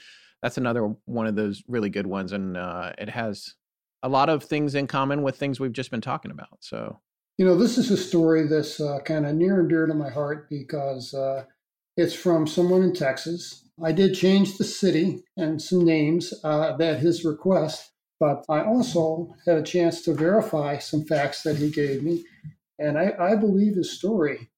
And this is a great illustration of what I call the band breaks up. Yes. Let me just dive right into this. It's called Pig Roast Interrupted, and it's from Garrett, Midland, Texas. Dear Terry, I had some really strange stuff happen to me as a kid too, but the story I want to share with you was from when I was in my mid-20s. I had a life-changing event just like you and your friend. I lived in a big house in Midland at the time with my ex and our daughter. Midland is a decent-sized little town in Texas. I'd been a firefighter there since I returned home from military service. I preferred to just go by Garrett. I retired in 2016. When I was 27, a bunch of us guys at the firehouse all bought AR-15s and ranch rifles. We were planning a big hunt for wild hogs. We had all served in the military and were decent shots. The 5 of us, Jeff, Tom, Billy, Melvin, and I, all hung out together and usually took an annual fishing trip. This would be something very different. Jeff's family owned a hunting camp with a trailer on 50 acres that would sleep the 5 of us comfortably. His family went down once or twice a year for a getaway or to go hunt. Game was plentiful. His place was just a couple hours away, so we could all go in my F-250 pickup. Hogs were a nuisance there since they're the top predator. Our plan was to shoot a couple hogs and have a pig roast there. We'd all get away from the firehouse for a long weekend, have some fun, hopefully take home some meat to our family and friends. It was supposed to be just a fun weekend, get away from work. We planned this trip like you and your friend planned your trip to Devil's Den. We were methodical. We were first responders too. We stocked and took care of our fire engines and vehicles, keeping everything in order. Unlike your trip, though, we didn't forget a single item on the list. We were obsessed with this stupid hunting trip, and it didn't turn out like it was supposed to. Not at all. Everything started out well. Then on the day we were supposed to go, Tom backed out at the last minute. He said he didn't feel well. It must have been sudden because he was fine the previous day. We chalked it up to a fight with his wife over the trip. His marriage was rocky at the time. The remaining 4 of us made the ride down and got settled in. We had fun the first night. We got there late, so the next day would be the start of the hunt. We're not a bunch of drunks, and we sure don't do drugs because we're subject to random drug tests. This isn't like a bunch of novices out in the woods getting spooked at night over nothing. We're all seasoned outdoorsmen. I know this is hard to believe. If it hadn't happened to me, I doubt that I'd believe it. I never believed in any of this stuff. I always thought it was comic book stuff. Jeff killed a hog that first day. The rest of us got nothing. We teased Jeff about having the home court advantage, but it was his place and we were his guests. There'd be another hunt the next day. At least we had a pig to roast that second evening. Even if we didn't bag another pig, it would still have been a nice trip and we'd have some meat to take home and share. Billy was a great cook. That evening, he and Jeff used a wheelbarrow to take the pig a good piece away from the trailer. Jeff's family had a special spot with a hoist. It was 200 yards away, so not to draw coyotes or stink up the place. While Billy and Jeff did the butchering, we set up the pit for the roast. We had a nice fire going, and it was just getting dark. The smell of the firewood was nice, even for firefighters. We were all in good spirits and hungry. Finally, the hog was on the spit, and the 4 of us sat around and talked about guns, the firehouse, the latest gossip. Billy's skill as a cook meant we'd have a nice dinner. We could hear the coyotes and the crickets along with the crackling fire. By now, the smell of the roasting pig made us all pretty hungry. It was a pleasant evening, good friends and good conversation.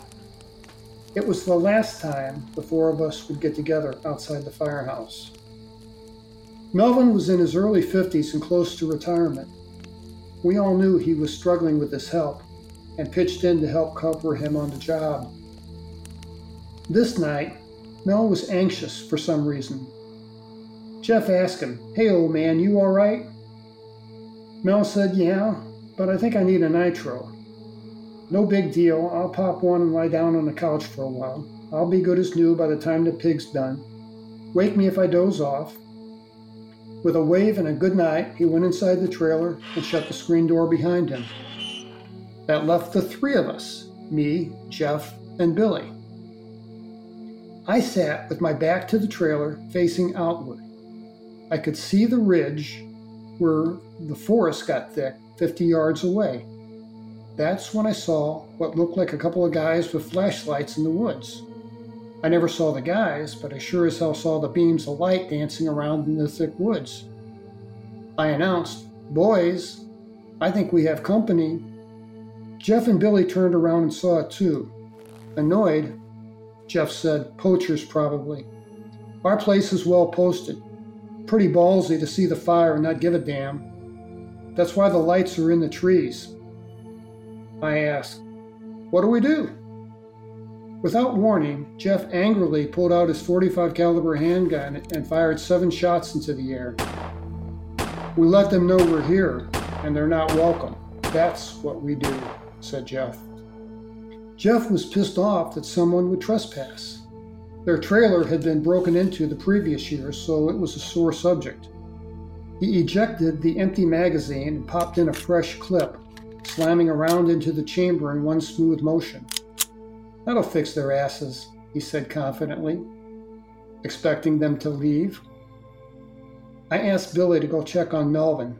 The last thing we need to do is trigger a heart attack for our comrade with an unexpected burst of gunfire.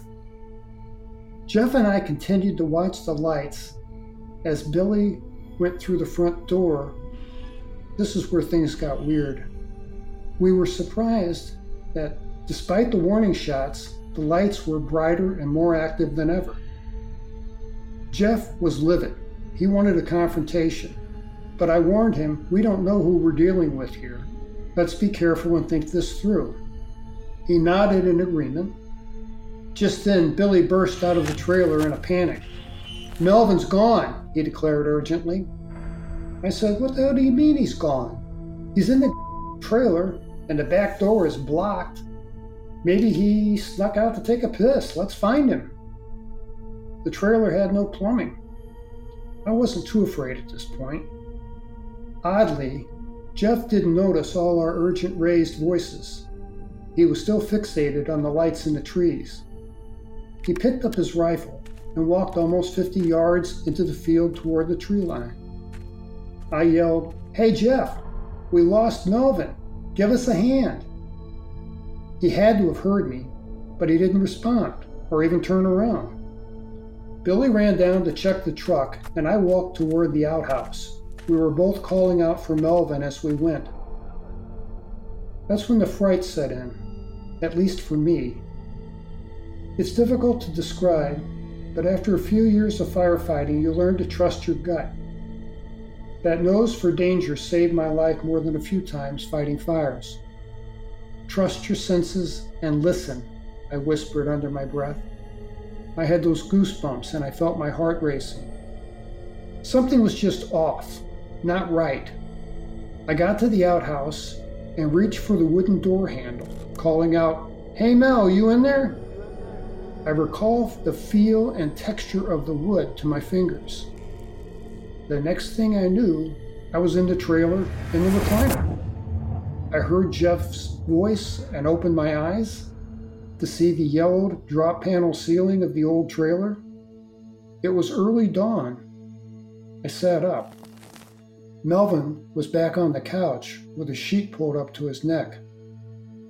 Jeff nodded at me and walked over to the couch. I think we both had the same fear. Jeff kicked the sofa with his foot a couple times. "Hey, old man, you all right?" Melvin stirred and then sat up and asked, "How was the pig?" "Good question," said Jeff. We rushed outside to the fire pit. Jeff's pig was burnt to cinders on the bottom and an uncooked, ugly gray color on top. It was garbage. The embers were cold. Without another word said, we went back inside. Billy was up now, but kind of out of it, struggling to make coffee. Jeff announced, "Hey guys, I say we head home. Any objections?" There were none. After all, it was his trailer. I asked Jeff what he wanted us to do with the pig carcass. He said, "Leave it for the coyotes. I don't give a damn." So be it. We started loading the truck. That took maybe 30 minutes, and we were back on the road. In my head, I kept going over and over the facts of that night. Where the hell did Mel go? Was he in the outhouse? How did I end up inside the trailer at sunrise? We'd all had a couple beers. I mean, it was boys' night out, but no one was drunk, I swear to God. Billy sat next to me in the truck and played with the radio. Jeff and Melvin were both in the back seat and slept the entire way home. Billy and I admitted we felt like we were coming down with the flu. There was little to no conversation. I don't get it. I felt angry at Melvin for the disappearing act. I felt angry at Jeff for walking out of camp toward what could have been an armed poacher, and Billy for just being so damn useless. But I didn't want to confront anyone. I didn't even want to discuss it.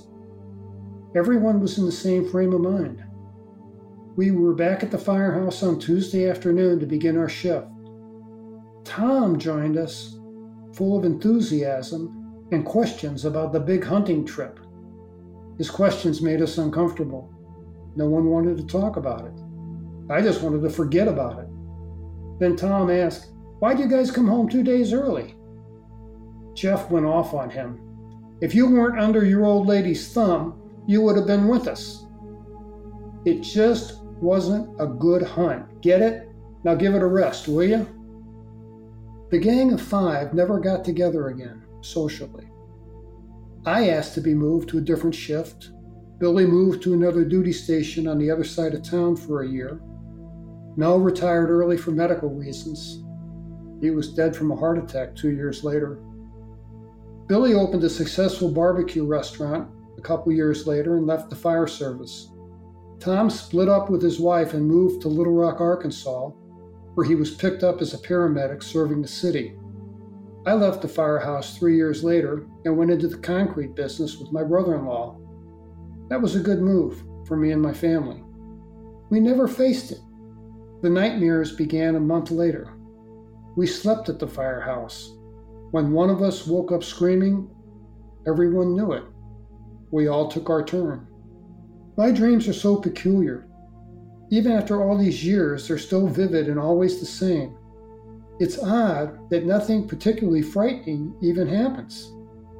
But they all take place at Jeff's hunting camp, usually beginning with a frantic search for Mel, ending with me seeing what looks like hooded figures crossing the field in our direction, and Jeff walking out as if to greet them. The lights are always on in the background, illuminating the woods.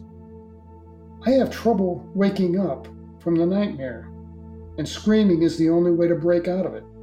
It's embarrassing in the firehouse, and it scares the hell out of my girlfriend at home. About 6 years later, my girlfriend and I dropped by Billy's restaurant for some barbecued brisket. It was my first time there. Billy was in the kitchen. I asked our server to please let him know an old friend was here. Just as our food came out, Billy followed in his chef's apron. He asked the waitress to bring us all a cold bottle of Shiner beer. We shook hands and I introduced Sarah. He pulled up a chair. I complimented him on his restaurant and said the brisket was phenomenal.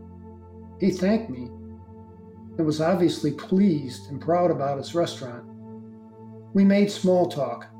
The last time I saw Billy may have been at Mel's funeral. I asked him, Billy, what happened to Mel that night in Jeff's hunting camp? Billy looked stunned by the question. I don't know. Then he paused and asked, still having the dreams? I admitted, yeah, now and then. Me too. Enjoy your meal and come back and see us, Billy said, shaking my hand. He knew I wouldn't be back. Analysis. There is a Latin legal term that fits nicely here. It's re ipsa loquitur, or the thing speaks for itself. Without competent hypnotherapy, I doubt if we'll ever know any more details. If Garrett does seek regression, he promised to call me with the results. I note that Garrett began his correspondence with admitting childhood experiences as well, but he declined to discuss them. Wow. And like you said, and the band breaks up, that's the fascinating thing. It's like the trauma, you can hide the trauma from your conscious mind, but not your subconscious mind. People's reactions get in there no matter what they do with the memories. When I was writing this, I remembered reading years ago Ray Fowler's book on the Allagash Four. They went there, 2 twins, the Weiner brothers, and a guy named Rack, and I forget the fourth. But all good friends, hung out together, fished, did stuff together. After their abduction experience from a canoe on some lake in Maine, they all went in different directions. Yeah. And here's another case with this story that is similar to the Christmas store. When the story was told, there was no mention of hooded figures, but those are in the dream. Correct. Yeah. So that's interesting. These components. I mean, these people don't know each other that are sending you these stories. They have the story itself, and then they have these dreams that have details that weren't in the story. And they're always so apologetic. I think that's one of the things that makes the story genuine is when they're so apologetic. Like, you're going to think I'm crazy. Please don't think I'm nuts. They keep doing that because they feel they need to, because they know that their story is outrageous. Right. Yeah. Have you ever tried going under hypnotic regression? Yeah, it's odd you ask about regression.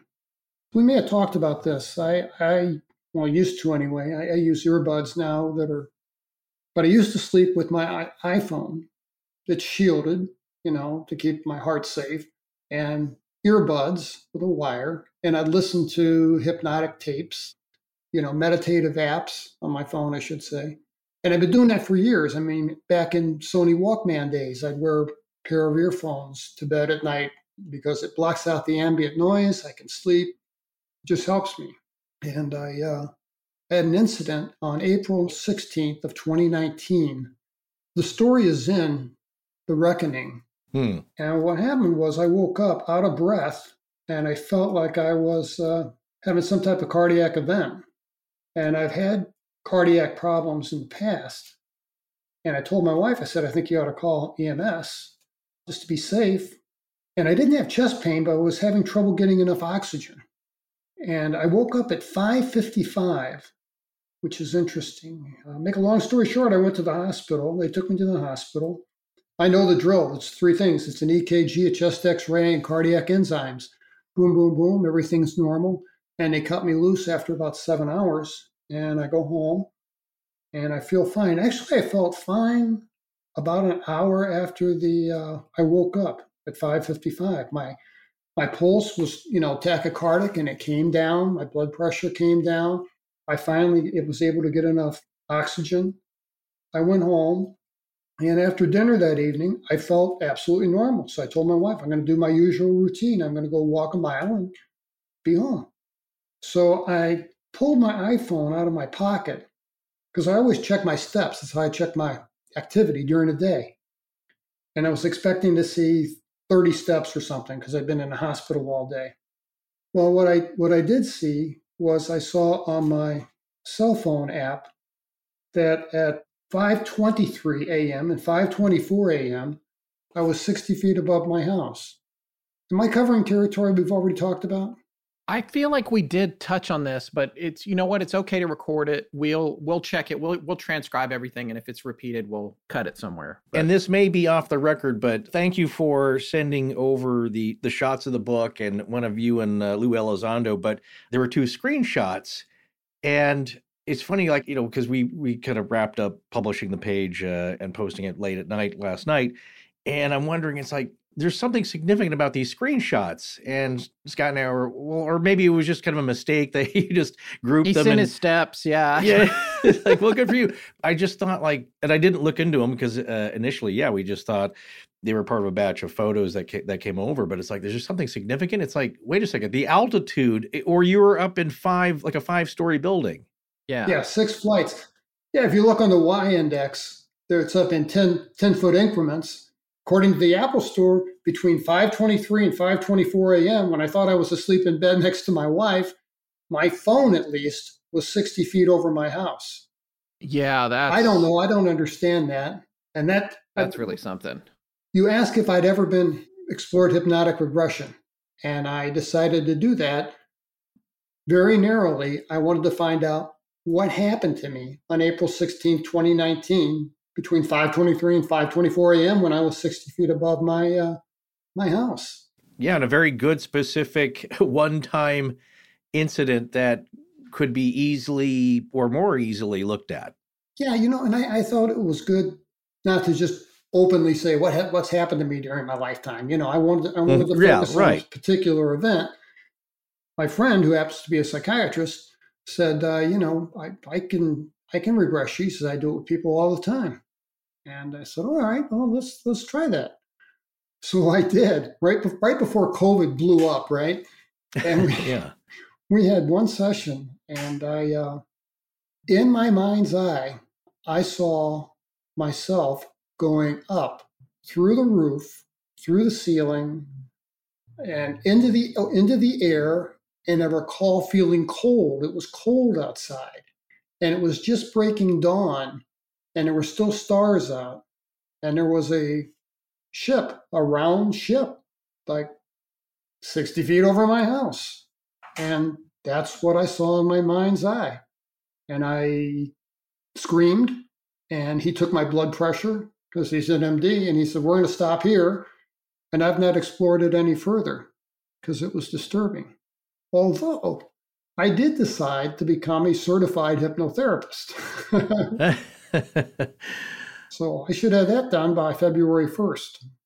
Oh, very cool. That's something that's interested Scott and I think, for a long time, certainly since I was a kid, just all the principles of it. And of course, a lot of people will, I think, dismiss it saying, well, whatever you come up with, it's not reliable, but you can't go by what's being said because the therapist can ask leading questions, implant memories, this and that.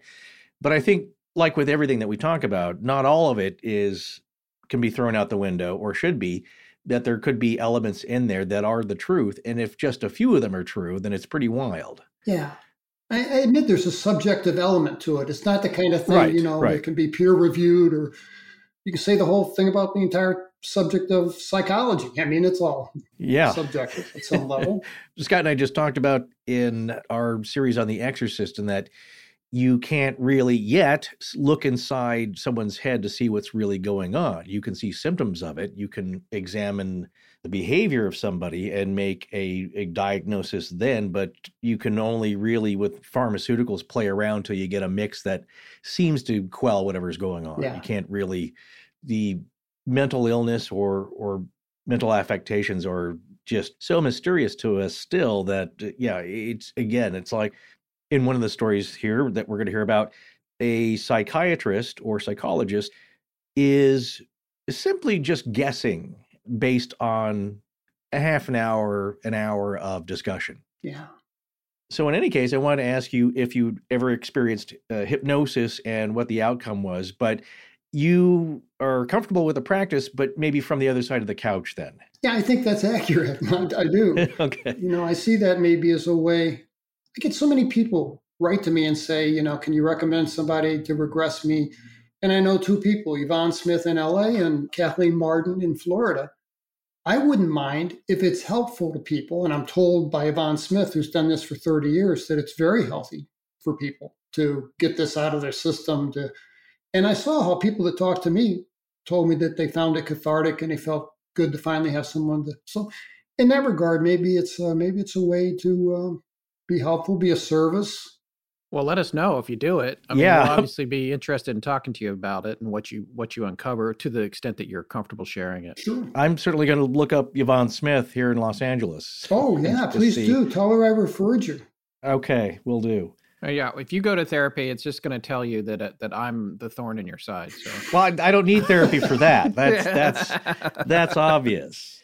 Okay, so two things. One thing, I didn't get a chance to talk about this earlier. I did find, going back to Tonopah, the Stage Stop Cafe, which is part of a whole little place called the Tonopah Station that has a casino and a hotel. But it's there, the Stage Stop Cafe. You can see pictures of it online. Okay. Yeah, a guy emailed me and said it's now called The Station. Yeah, no, that's it. The whole thing is called The Station, Tonopah Station. Okay. And it's inside of that. Yeah. It's a complex, like a little complex that you would visit. And that's the restaurant inside of it. So it's got to be pretty a road wild. trip. So I did Google Christmas stores in Tonopah. I came up with nothing. But so I was going to ask both of you, do you have an image of, well, first of all, it's always with the lights. We talked about this when we had Terry on first. I get it's a universal thing, of course. It permeates the universe, but it is such a tool for this and these beings, whatever they may be, and maybe for us in the future with technology. But there's always something about the lights. But what's interesting is that some seem to be like the beam you experienced and I've heard this description as well in another story that's in an upcoming episode, where somebody saw the beam from a long distance coming from a craft, but it retracted. The beam either retracted up slowly or it just all snapped off at once. Yeah. Unlike a natural flashlight, there's control over that type of beam. But I was going to say, just getting back to the Christmas story, I was going to ask you two, what I picture here is if you've ever been to the inside of a Cracker Barrel restaurant with their Christmas display, that is just like overwhelming. There's just things, I don't know, that just triggered me in a way that it's a rustic outside. Yeah, the really big long porch all along the front of the building. Yeah.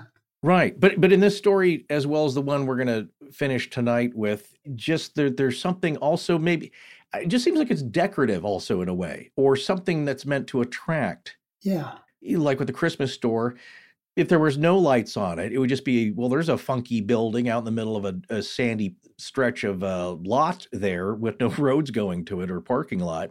That's odd, but you wouldn't be attracted to it. It's almost like fishing lures. Ooh, that's a good analogy.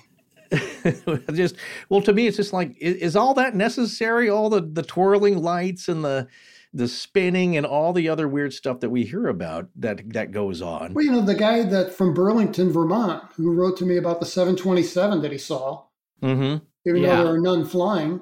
Yeah, and he's a former Navy pilot. He's a former Navy pilot, yeah. Yeah. There are these brilliant lights coming through every window in the plane. Right, which is begs the question, is that what it really is? Or is it camouflage? It's so strange. Yeah.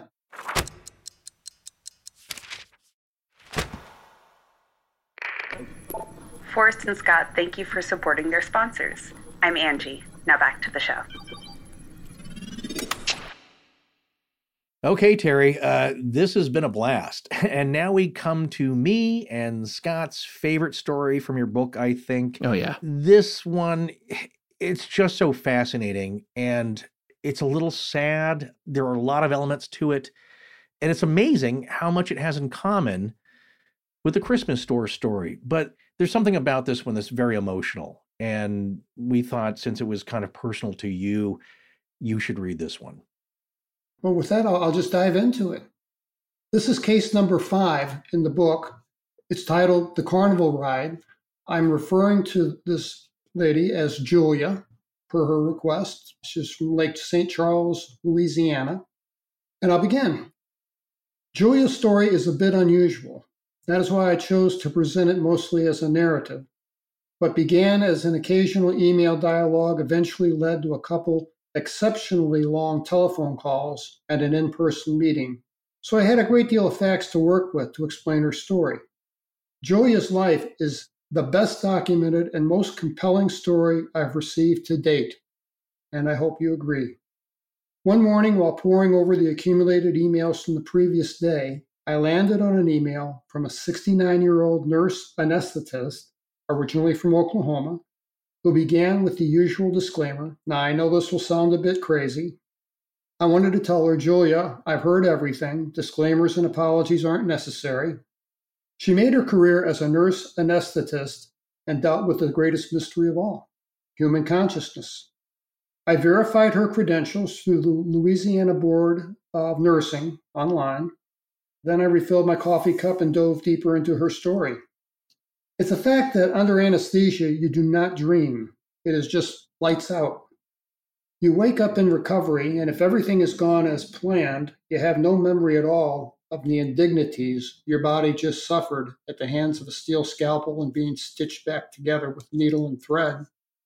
All you can recall was a warm, pleasant flush as the anesthetist pushed the plunger of a syringe, injecting a milky liquid into your IV tubing. What followed was darkness, then the light of the recovery room. I was determined to discuss the topic of consciousness with Julia, if given an opportunity. My present task was to read, process, document, and evaluate this incredible story that she told me. I believe every word of what she experienced. I was struck by her grasp of English grammar and had the feeling a great deal of thought, more than a few tears, were part of her emails. Most of the emails I receive are from people in their 40s through 80s, which is an odd demographic. I tend to take note of demographics because I think, since I unwittingly found myself now in the role of an investigator, these things are important. Like myself, people tend to hold these stories close to their vest until later years, when criticism from their peers is no longer an issue. Julia acknowledged that hospital administrators and probably half the medical staff would not believe her experience or appreciate her story becoming public. Julia's case is the best, in my opinion, because she is so credible and her story is so amazing. In ways, it is like the Christmas Store in case number 1. Her story is a result of a month-long exchange of email correspondence, no less than 4 telephone conversations, and finally a meeting in person at a breakfast restaurant. We split the difference in driving and met in Texarkana, where Julia could visit a family member. I'd never been to Texarkana. It is where my mother was born in 1924. Because Julia's story is an amazing and heartbreaking saga, I really thought it would be worth the drive. My wife and I are both retired, so why not take a road trip? And it is my great pleasure to share her story with you. Julia told me about life in rural Oklahoma 60 years ago when she was a little girl. Her parents, like mine, were originally farm people before moving to the city, seeking work in the thriving factories, frantically producing arms for the Second World War. Most then stayed for the post-war boom. She described the little cottage home where she grew up and the pink room that she shared with her younger sister Molly. When Molly was 7 and Julia was 9, the family went to visit their maternal grandparents in rural Oklahoma. It was an annual summer vacation visit, and they always looked forward to the 2-week trip. Her grandparents lived on the family farm where their mother was raised. It was blessed with a single oil well. It supplemented the family's income nicely and ensured a college education for Julia and Molly. She and her sister loved their grandparents very much. She described them as fun, doting, and affectionate. Usually, during these visits, there was card playing and gossip among the adults while the girls played outside in the massive front yard until the yellow porch light signaled it was time for a bath and then bed. There was a long driveway up to the farmhouse and a split rail fence enclosing the manicured front yard. It was home also to a massive oak tree in the middle, with a tractor tire around it cut to resemble a flower, painted white, filled with soil and dozens of bright purple gladiolas. There was a 10-foot-high mound of dirt, or berm, that ran 100 yards along the back of the house. The top served as a roadway for the tractor. The mound of dirt worked as a wall that separated the front yard with the house from the back. Behind the berm is where outbuildings and farm implements were located. There was a barn, some pigs in a pen, tractor, and farm machinery. There was also a farm pond in the back that represented what's known in the law as an attractive nuisance, a magnet for young children, a lethal danger for the unwary. Like an unguarded, unfenced swimming pool, it was a drowning hazard. At a depth of 8 feet, it would be more than sufficient to swallow both girls in its murky water that looked like chocolate milk. Both girls knew the rules, and had just that year been allowed to play in the front yard without direct adult supervision because of their exemplary behavior. They knew the rules and obeyed. This was Julia's 9th summer at Grandpa Jeb's and 7th for Molly. Molly's story began like so many other tragedies. This day would build a metaphoric berm that would separate 2 little girls for a lifetime. But it was a beautiful summer day, and the flower garden was alive with butterflies. The girls chased them into exhaustion. After a trip to the house for a cold drink, they sat at the base of the berm and discussed what to play next. Tag was out of the question since they were both tired from chasing butterflies that always evaded their grasp.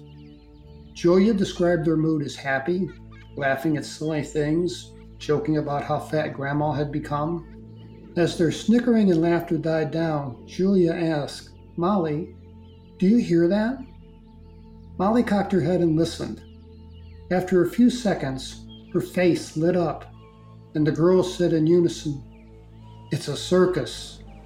The gentle breeze flowing over the berm carried the unmistakable sound of a calliope, a signature circus musical instrument of the day. Calliopes were usually steam-powered and played like a piano. Each note was formed by forcing steam through long whistles of varying lengths and diameters, like a church organ. It had a distinctive sound that was an icon of the traveling circuses.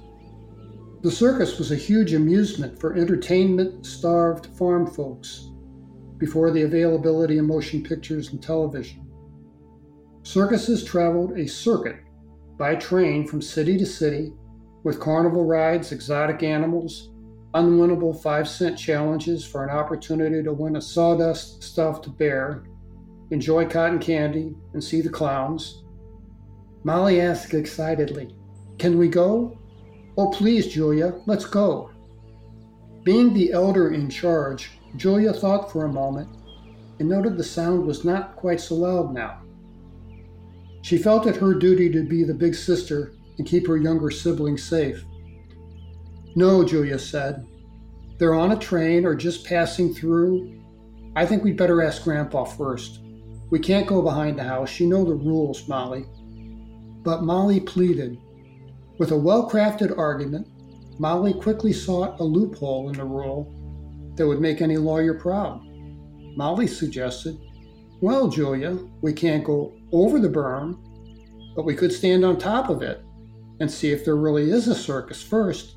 Then we can run get Grandpa." The two girls smiled at one another and scampered up the steep grass-covered mound till they reached the summit. From the roadway on top of the berm, they had a magnificent view. What they saw below was unbelievable. To the left of the farm pond, there was a merry-go-round. Not just any ride from a traveling circus. This was something incredible, the likes of which they'd never seen. As they drank in the scene with their eyes, the music began again. It was louder now, and the tempo was faster too.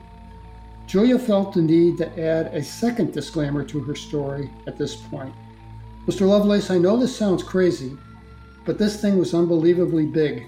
It was 3 times as big as any merry-go-round I'd ever seen, and the horses were not saddled and weren't on poles either. They looked like they were alive. There were a million multicolored lights all over this thing. Also, it was spinning way too fast, alarmingly fast, too fast for anyone to get on or off. The music was now louder too, and the merry-go-round wasn't even sitting on the ground. It was hovering above the ground by 3 feet or more." I had to interrupt at this point. "How do you know it wasn't sitting on the ground?" "Because," Julia said, "I clearly remember it cast a perfectly round shadow underneath it, as it was about noon." Then she said something that resonated with me, something that may well resonate with you too. The point of this exercise is to hear the stories of others and look for commonalities that validate experiences. Julia explained, "We crossed over and sat down in the grass on the other side of the berm. We lay back to just watch. I remember a deep feeling of contentment, almost numbness and euphoria combined." She explained, "We felt no compulsion to get near it, but the music and seeing the lights spin was hypnotic. There was a spellbinding quality to the experience. We held hands, laid back, and listened as the music became even louder. At some point, we must have lost consciousness, but I doubt that we fell asleep." She added, "There's no way we fell asleep. While watching and listening, we had no way to know what was going on at the farmhouse. According to relatives, what was going on back at the farmhouse began with calling the girls for lunch. Grandma called first and was soon joined by Mom. When the girls didn't come and couldn't be seen from the porch, the two women panicked. Coincidentally, a car made a wrong turn down their long driveway about this time. They parked for a moment and made a U-turn on the gravel drive and drove away. The two women on the porch never saw the car approach or make a U-turn. They only saw it was driving away, heading back toward the main road. That innocent mistake led to full-blown panic when the two women connected the unrelated scenarios and somehow assumed the girls had been taken by persons unknown in the car. Grandpa Jeb and the girls' dad, accompanied by Grandpa's dogs, spread out and searched the front and backyard, including the barn, while the two women were explaining to the sheriff what they had just seen. They saw the pond water looked undisturbed, but both men knew that meant little assurance of anything. 2 sheriff's deputies arrived in 10 minutes, along with friends from neighboring farms, to assist with the search. Julia's grandparents were well known in the community and highly respected. Word that the girls were missing spread through the community like a prairie fire. The car that had made the U-turn in the driveway was parked at a neighboring farm 2 miles away. It was an innocent wrong turn by visitors. The couple in the car claimed they never saw the girls and had never been closer than about 50 yards to the parents' farmhouse. The search efforts shifted back to the farm. It was now nearly 2:30 p.m., and the girls had been missing for hours. Later, Julia learned from her mother. A deputy pulled Grandpa aside and told him, "Jeb, I've got some help and a couple dogs on the way. We've also got 2 men coming with a John boat and poles, just in case." Grandpa knew what that implied, and he broke down. The deputy suggested he pull himself together and, quote, "get the women inside." There were a dozen people at the farm now to help with the search. By 4:30 p.m., there was a boat in the pond. 2 strong men with long poles stirred the water, dredging the bottom, to bring to the surface any small bodies that may be lifelessly afloat between the bottom of the pond and the middle, afloat by natural buoyancy. Neither girl could swim. "These men have done this work before," said Grandma solemnly, confessing their faces betrayed the dismal task they faced that hot afternoon. The grandparents watched and cried, according to what Julia was told afterward. Soon, even more help arrived from the church and the VFW hall. They fanned out along the tree line that separated the homestead from the fields. The corn was high, and if the girls were in the field and lost, the search could stretch into the evening. Then the discovery was made, and the call rang out from one of the boatmen. "We got 'em, Jeb. We got 'em both." All the adults rushed to the front yard over the berm at a run, and there they lay, Julia and Molly on their backside, looking deeply asleep. They were lying in the grass, still holding hands and dry as a bone. They soon stirred from the excitement around them and woke up confused as to why all the commotion. Julia explained, "Later, they told me that one of the men in the boat was looking in our direction and claimed he did not see us. He had looked away for just a moment. When he looked up again, he saw us lying in the grass. According to him, we were just suddenly there." According to her mother, the boatman told Grandpa Jeb they wasn't there 1 minute, and the next minute they was there on the grass. "No one can understand it," he said. But no one gave a damn neither. It was now 5 o'clock p.m., and the girls had been missing for 4 hours at a minimum. Neither had the slightest memory of anything that may have happened to them during the hours they were missing. Julia said, "It's a blank slate." Their belief was that they simply fell asleep. Initially, Julia and Molly both felt that they had just fallen asleep and now faced a spanking for crossing the berm. The girls were shocked when they received an outpouring of loving kindness, along with a stern warning from Grandma. "Don't you girls ever scare Grandma like this again, or I'll whip the tar out of both of you." Julia said something else that hit home with me. She said that, except for a couple rare exceptions, the family never spoke about the incident afterward, ever. Also, from that day forward, they were different little girls, according to Julia. Their relationship was different, in ways Julia could not articulate in a phone call. She said it was a turning point in their lives, and she and Molly, while they always loved one another as sisters, were never as close, never playmates again, except on rare occasions. No more chasing butterflies. Their parents noted a marked change in the girls' behavior. They were both more serious and less playful than before this all happened. Historically, Julia had marginal grades in math since 2nd grade. She played softball, was a tomboy, preferring to play outside rather than do her homework. Her grammar skills were acceptable, as were history and other subjects, but math had plagued her young academic life since first grade. It baffled her when it unexpectedly improved. When the school year began again in late August, Julia grudgingly pulled out her basic arithmetic book and found she understood the concept of fractions almost effortlessly. She excelled now in all subjects and did her homework without coercion. Her parents told Julia she was like a little adult. She enjoyed their praise and said she felt like a grown-up. Molly, on the other hand, was sullen and withdrawn. It was an abrupt change from her usual carefree and outgoing personality. She demanded a room of her own, and when the facts were explained that the house simply didn't have a third bedroom, she became uncharacteristically resentful. According to Julia, Molly lost her laugh. She was never the same either. For some reason I do not understand, I grew uncomfortable around Molly, my own sister, and couldn't wrap my head around it. It was like we became strangers almost. Well, sure, we loved each other on a familial level and even shared some secrets occasionally, but things were different between us. Molly had problems in school and could be brooding and withdrawn.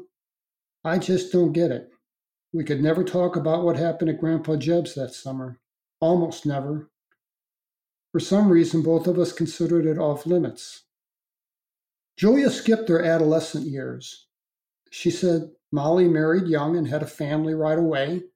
Julia's grades took her to university where she excelled in nursing school.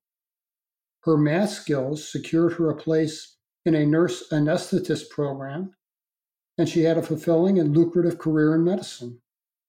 Her only regret? While proud to be a registered nurse, she wished she'd gone to medical school instead. She admits she underestimated her abilities. In her third email to me, Julia explained that 5 years earlier, Molly had been diagnosed with terminal breast cancer. Separated by some distance, Julia took time off from work using the Family Medical Leave Act to spend time with Molly toward the end. Molly moved from Kentucky to Louisiana to be closer to Julia as she entered hospice care. Molly was estranged from her children and the 3 men who'd fathered her children. Julia said she was by her bedside providing loving support and palliative care, offering generous pain medication to ensure her comfort. Molly mostly refused the pain medication, and the 2 of them typically sat in uncomfortable silence. Julia felt conflicted. Molly didn't want to die alone, but she didn't want to engage her sister either. Julia said it was clear she was going to pass soon. I held her hand. I think it was the first time I had held her hand like that since we were at the farm. She was lucid and still refused morphine. I felt the time was right to ask, so I pulled myself together and I asked her, Molly, would you like to talk about what happened that day at Grandpa and Grandma's house? Sadly, Julia said. Molly turned her face toward the wall and withdrew her hand. She held clenched fist under her chin and angrily said no. She passed a few hours later. I asked Julia to please tell me about her dreams and tell me what she thinks really happened that afternoon at the farmhouse. She promised she would give it some thought and compose something. I asked her permission to share her story. She agreed so long as I did not disclose her identity. I kept my promise. The following is the correspondence Julia drafted that explains what she thinks happened after years of nightmares and assorted phobias. It's a compelling story, and I'll present it in her own words without commentary. In an emotional final email, Julia explained the backstory that draws some conclusions. Dear Terry, I've been thinking about your questions and how to tell this story in a way that will make sense for your readers. I'll start with the nightmares. Molly had them too, but wouldn't talk about them until one day when we were in our 30s. when I told her about 2 recurring dreams that were making me crazy. This was 25 years after they took us. I don't have a contemporary memory of the events. I have no clear memories that didn't originate in nightmares. I told Molly I dreamt we were kids again, back at Grandpa Jeb's. I remember looking at the carousel and feeling trance-like. I was on autopilot. They took us. I can see them as shadow people at first, then they became solid. They took our clothes off, and a thing that looked like a white computer monitor came down from the ceiling and spun around me. It was like having a CAT scan. The experience had a clinical feel. There were 6-foot-tall beings, and the little ones they call grays. The taller ones were in control. I kept hearing a voice in my head, telepathically, I guess. It told me, "Don't be afraid, we won't hurt you." I think the voice was female, but it's hard to say. In the second dream, I was lying on a table and they stuck a stainless steel probe of some kind up my nose. It hurt like the dickens, and I heard an audible crack. This was in a dream, so I never felt the pain. I just remembered or imagined it. In the same dream, I saw my legs being spread apart, and they did something down there. It hurt a lot, too. I knew right then that I'd never be able to have children. That's a weird premonition for a 9-year-old. It turned out to be correct. As I was telling this story to Molly, she looked at me in astonishment. She confessed we shared nearly the same dream. I'm sure she discussed this with me only out of shock and surprise, but she spoke openly and shared a little of her story just this once. It was just one time. In a rare moment of openness, Molly told me about her nightmare. They did something to me down there, too. But they also did something through my eye that hurt like hell. They stuck something like a silver knitting needle in my eye near the bridge of my nose. I screamed, "No, it's too big." It hurt so much I thought I'd lose my mind. Maybe I did, Julia. Maybe I did way back then. They took something else from me, too. I know they took my virginity. They took away my innocence. I was just a child. We were children then. We both cried. It was the only time we laid bare our souls to each other in 50 years. I wish I could explain the guilt I felt afterward. What should have been a shared moment of discovery turned sour. I had a bout of depression afterward, and Molly broke off contact for a while. I still take prescription antidepressants. Molly was diagnosed in her early 20s as having bipolar disorder and impulse control issues. She had a string of failed marriages, and the dads got custody of her 3 children. I never had a chance to get to know them. Molly would never let me into her life. Our parents only saw the kids a few times. Molly's life was one of excess in everything, including pain medication after a questionable back injury and a workers' compensation claim. Thank God she married good men, but she couldn't hold on to them or have a decent relationship. She was afraid to let anyone in. She distanced herself from the family, and no one knows why, except me. I know because I understand a little about the emotions involved. Mom made the connection between the farmhouse and the changes in the both of us. It's hard to judge changes in yourself, but I felt different after it happened. I know what we saw was no carnival ride. It was a UFO, and that's no lie. Over the years, I saw it change in my dreams. It lost the horses, and the lights change. Those dreams still scare the hell out of me. You know, I've never been married, but I've had a close partner for many years. We have our dogs. I feel lucky to have a full life. I've had a good life. But whenever I allow myself to think about the farm and what happened in the 4 hours we were missing, I know I won't sleep well for a few nights. I had a spell where I had a shot of tequila before bed every evening. I also had a painful shoulder injury, a torn rotator cuff from tennis. I embraced it. The pain gave me an excuse to pop a few Darvon legitimately for pain. Conveniently, they were only semi-narcotic medication I could take that wouldn't be missed from the medication cart. Darvon was discontinued 10 years ago, and that was the end of it. I admit I stole a fentanyl patch once or twice at the expense of patients in pain, substituting a used patch for the one I could take home. But they checked the serial numbers, so I was fortunate to get away with it. I regret the pain those poor patients endured so I could get high and have a good night's rest. Suffice to say, in a few years, I was spiraling out of control. I'd missed some work, and my supervising doc had a talk with me. I guess he smelled alcohol in my breath from the previous evening before we went into the OR for an emergency surgery. Even with our mask on, I'm pretty sure I slurred my speech too. He could have thrown me out of the OR, but at the time there was no one else on such short notice. This was a small community hospital with one anesthetist, me, and a single resident at the time. The patient had a good outcome.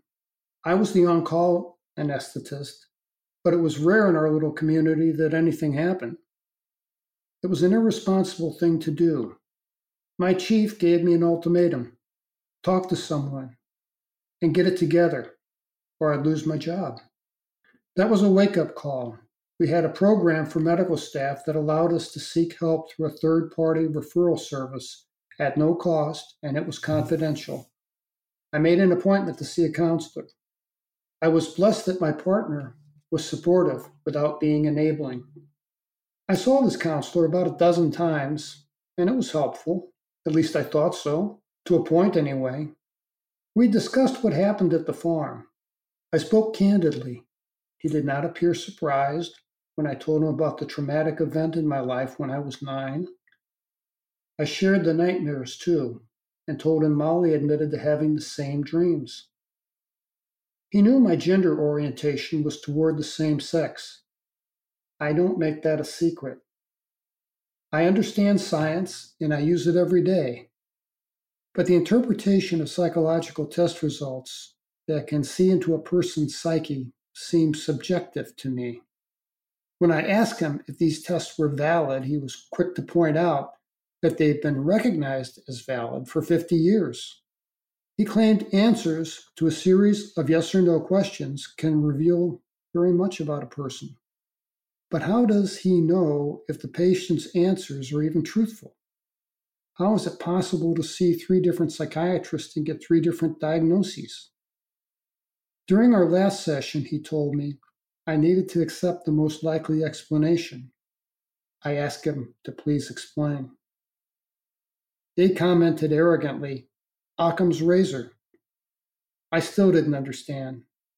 He said the most obvious answer is usually the correct choice.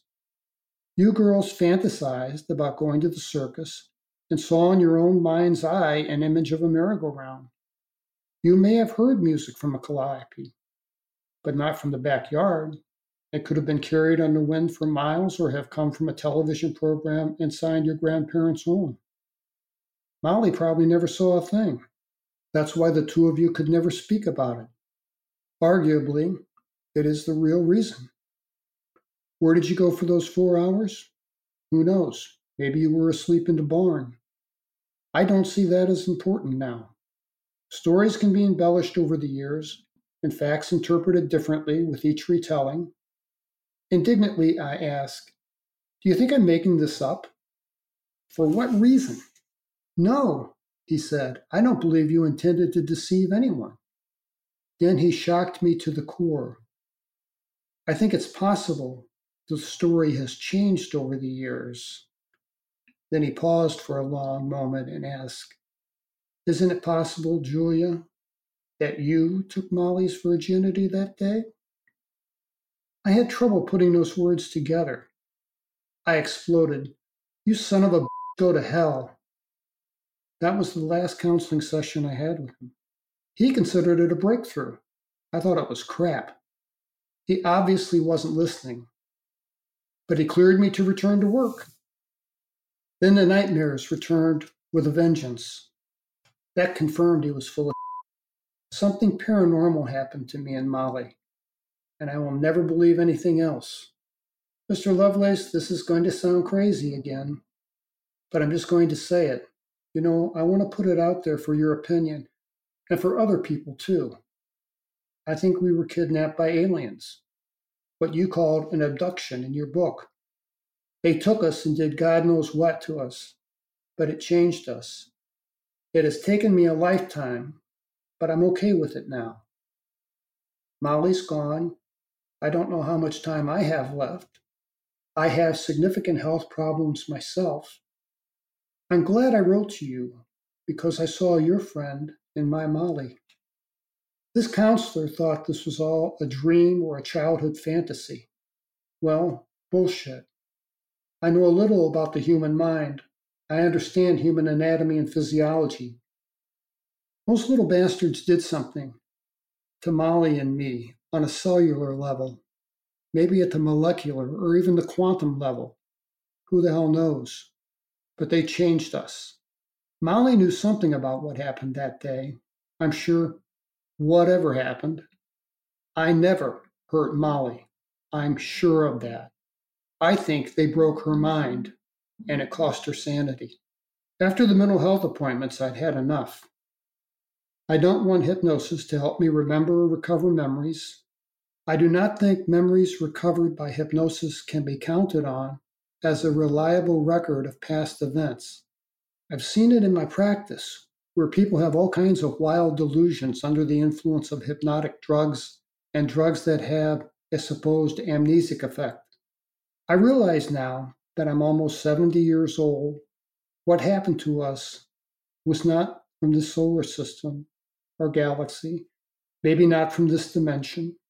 This has been in my face all my life. I think it's time to put it to bed. I don't want to think about it anymore. Molly is gone, and I just want to live in peace. It was nice of you and your wife to drive over and meet me for breakfast. I think I'm going to sign off. The more I talk about this, the harder it gets and the more anxiety I have. I think I'll try to enjoy semi-retirement, maybe work a day or two. We want to travel and see some of the country. I want to forget about this stuff for now. Thanks for returning my emails and taking the time to talk to me. Maybe this story will help someone else. Good luck with writing, and may God bless you. Sincerely, Julia. Julia passed away in January 2020 from pancreatic cancer. I hope she's found peace. When I read the book, this one really jumped out at me because traditionally, and I think Forrest and I both do this now, when we're looking at stories like this, we start going through and you start making a list of questions you're going to have, and then they get answered as the story unfolds. Most of them get answered, well, what if it was this? What if it was dissociation for some traumatic event? What if it was X, Y, or Z? And all of that plays out. She went through that and she explained all that to you. That's what's fascinating about it. The way that I understood the geography as the story is laid out, they have the house, they have this berm, and it's a significant berm. It has the road on top of it that tractors can drive on. I immediately thought of, I don't know why, it's to make an obscure movie reference. I immediately thought of when they played chicken in the tractors in Footloose. They were on like kind of a canal thing, Well, but as far as movies go, what came to mind in that kind of the way the story is written, the recollections, even the way you told the story, Terry, that the themes reminded me of a Ray Bradbury movie, The Illustrated Man. And I don't know if you've ever seen that, but I've read a lot of Ray Bradbury, but I've not seen the movie. Watch the movie. It's interesting if you can. It should be out there somewhere. It starts off in a pastoral setting, but Rod Steiger is in it. Basically, it takes off onto all these different timelines, 1,000 years in the future, distant past. Just the imagery alone and the feel of it is that as soon as these kids got up onto that berm, or actually as soon as they heard the music, that lulled them to this really negative experience. And I don't know if you want to say it's even evil in a sense, but it didn't turn out well for them. And that is, as we were talking about in our opening discussion, there's a narrative to this that seems like a movie, in that it's like a dreamlike movie, but the details of this don't follow any kind of other story, in that it basically just, it ruined one life. It severely affected the other sister, Julia's life. It's not a happy ending. And what can be learned from this, other than most of these experiences you hear about aren't great, and they don't seem to care. There's no imparting of special powers or gifts. They do what they want, and we're left to suffer the consequences. Anyway, that movie just reminded me of, it's all kind of a weird dream that's been suppressed. Yeah. Yeah. When I was talking to Julia, I had this thought, is there some intentional element of this, or is this just collateral damage we suffer? Right. That's a really good question. And also, it has that line that comes up again and again and again. It comes up in all these encounters, like, don't be afraid, don't be afraid. And it's like, well, if you look at what happened to these two sisters, there's good reason to be afraid. There's a pretty good reason to be afraid. So, because it's something that affected them forever. And what I was going to say about the geography of the layout a few minutes ago is that my understanding was that you had the berm, and then you had the pond behind the berm, which was obviously a drowning concern. So the searchers are out there in the John boats looking, and they can obviously see the berm from the boats. They would have seen them if they were up there. Why would they be out in boats with poles if two girls are just lying there on the berm, asleep, awake, whatever? They would have seen them. And obviously they would have checked there first. So where were they during that time? And that's the part that's really fascinating to me. And it's interesting, too, how the family wouldn't talk about it, because that also is like common ground, seems to be common ground with a lot of the stories, including even what happened with you and Toby. It's like all the experiencers are like, okay, we're done talking about this. And in some cases, their relationships are damaged forever. Yeah. I talked to Robert Hastings, who wrote UFOs and Nukes. He's wrote a couple of books. He's very active and was semi-retired now. That he validated for me that in the armed forces, if two or more people have an experience and see something, not just something dart across the sky, something a little more intimate like what we experienced, that they bust those guys up. They send them to different duty stations. They get them away from one another. And I saw that as a common theme in the stories people sent to me, that even family members won't talk about it, or like, well, the band breaks up. That story from the guy from South Africa. Yes. Is the exception to the rule, because he said, we're like old war mates. We get together. Yeah, they would go out and have drinks. I thought, that's great. My thinking was the nature of the experience was pleasant and friendly for the most part from the occupants. It was. I love the fact that he offered, I know a little bit about machinery, and come in and take a look at it for you. That just cracked me up. Well, hey, things operate on a similar principle at the base, perhaps throughout the universe. Why not? And a fresh set of eyes can always be helpful. So I really enjoyed that. And it goes to show not every encounter or possibly every type of being is horribly negative or uncaring or reptilian or insectoid in their thinking and feelings, but you get a whole smorgasbord of different kinds of beings and experiences. But there are, definitely recurring themes here. And also, I think, different technologies, which is also fascinating to me. In this sense, what Scott was talking about, where at some point the girls are just over the berm, so they're out of view, but once they go looking for them, they're not actually there, I don't believe. But at some point, it seems these ETs were also able to alter the perceptions and consciousness of the family and the searchers themselves. Yeah. In that somehow they were just beamed back to the berm, or they were transported, but in either case, no one saw it. When there's a ton of people out there for that very purpose. And so how does that happen? So they're obviously able to manipulate our perceptions from a distance. Terry, there was another story that talked about a woman who had her fetus go missing on 2 occasions. Yes. But one thing I found interesting is that she, of course, had a lot of emotional and just logical trouble with dealing with this until she had heard from, you could say, her ET handlers that you agreed to this. And that statement was fascinating to me, in that there, again, we go back to our our first part of our discussion in part one, in that there seems to be an aspect, to a degree, needing your permission to do this or asking for permission, much as the monkeys wanted you, come with us rather than just taking you. They asked you. Yeah. So I was wondering, do you get a sense that that's not always the case, though? Like, obviously with Julia and Molly, they're too young, or why do they need the consent of children? But maybe they agreed to something that they didn't know was going to be so horrific. Or what are your thoughts on that, as far as them having some kind of permission, or by their curiosity and them entering the ship, that they're complicit somehow, or it's tacit approval? This is just conjecture. Yeah. I don't know. I don't know if anyone knows. I mean, I wonder if maybe they ask everyone. I don't know. And then they just don't remember it.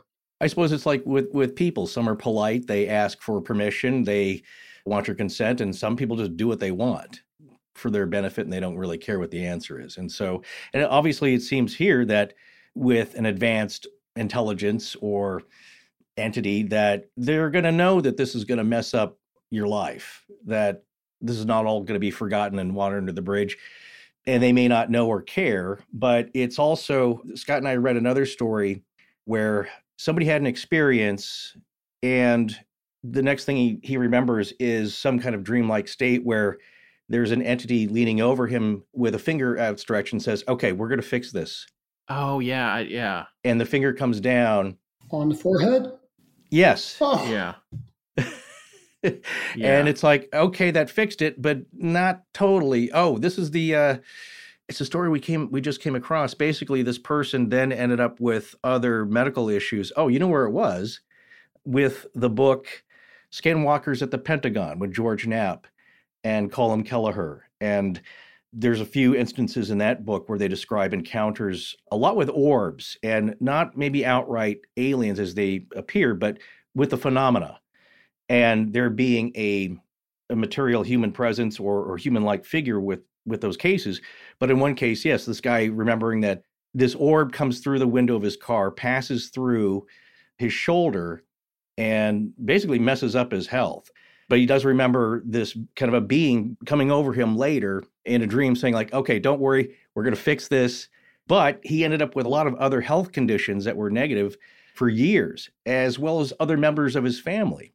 And that's another theme that we see here, is that these conditions seem to go to all the experiencers. Sometimes they travel and transmit to other family members or other friends. Have you noticed that things like cancer, pancreatic cancer, or depression, alcoholism, all these other negative factors seem to permeate a lot of these experiences? I think I have to agree with that, because it tends to be a familial phenomenon. They take multiple family members. I think that happens more often than people believe. I mean, so Terry, how many times did you meet with Julia? Just the one time, or just the one time? We met for breakfast. Yeah, what was that like? What was she like in person? And what was that breakfast like? It was emotional. We hugged. She cried a little bit, and she said, I do want to get done with this and put it out of my life. But at the same time, she said, this has been good for me. She said, this has been cathartic for me on some level to share these emails with you and tell somebody about my story. She said, the only other person I told the whole story to was this counselor, and he didn't believe me. And she said, I think you believe me. And I said, yeah, I do. I do believe you. Just a note on that. We hear that all the time, because with some other of the more extreme spiritual stories we come across, most mainstream Western medicine can only go so far. They have to jump off at some point. And then if you take the elements, and this is personally, I am very tired of hearing Occam's razor be used as an excuse for everything, because I believe it's not always the simplest explanation is the one that's probably most correct or accurate. It's the one we want to hear the most.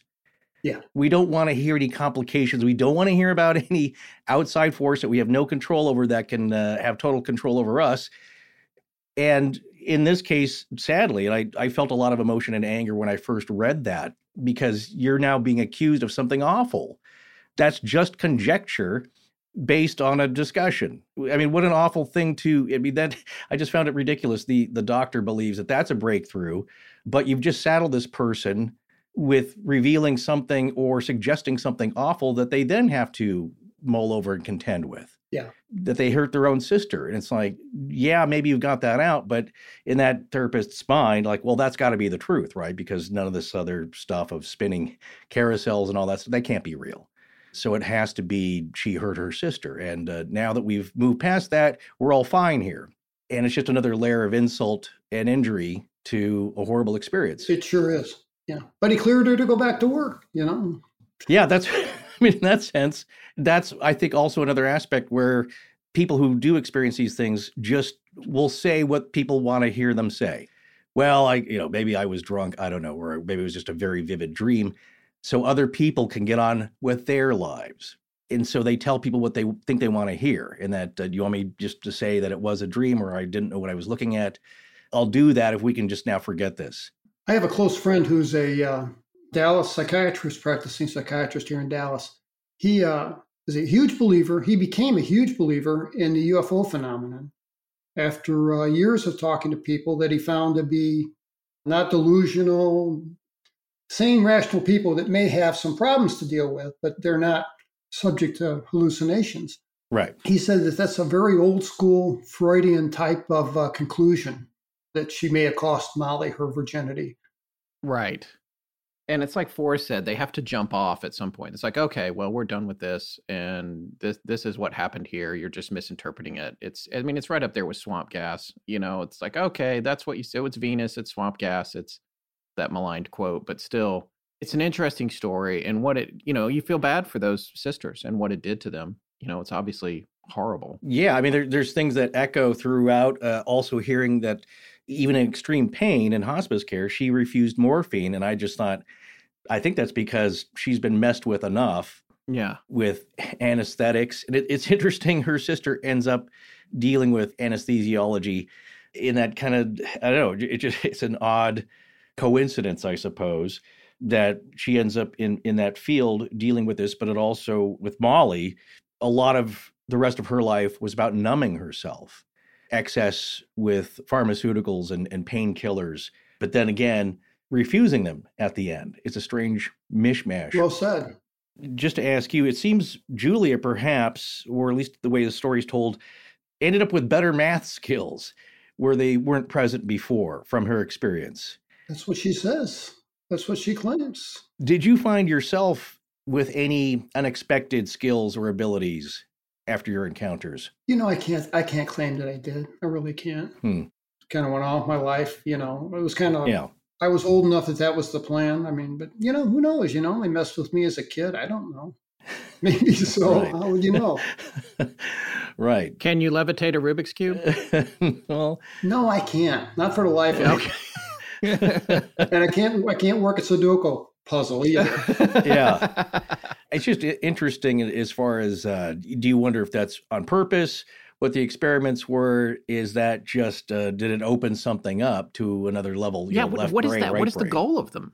I mean, is it a precursor to, oh, okay, now we can elevate you to this next level of something, or is it is it a genetic experiment? I know you said, Terry, on the last episode you were on, you've had your DNA work done, everything's normal, you're 100% human, all that stuff. So it's like, so then you wonder, like, what is the goal of that exercise for all these people that are having these memories and contacting you and saying, hey, I was supposed to be manipulating this cube or this pyramid or this whatever. It's like, what is the goal of that study? What is trying to be accomplished, I wonder? I had a person write to me and claimed that they had the same experience.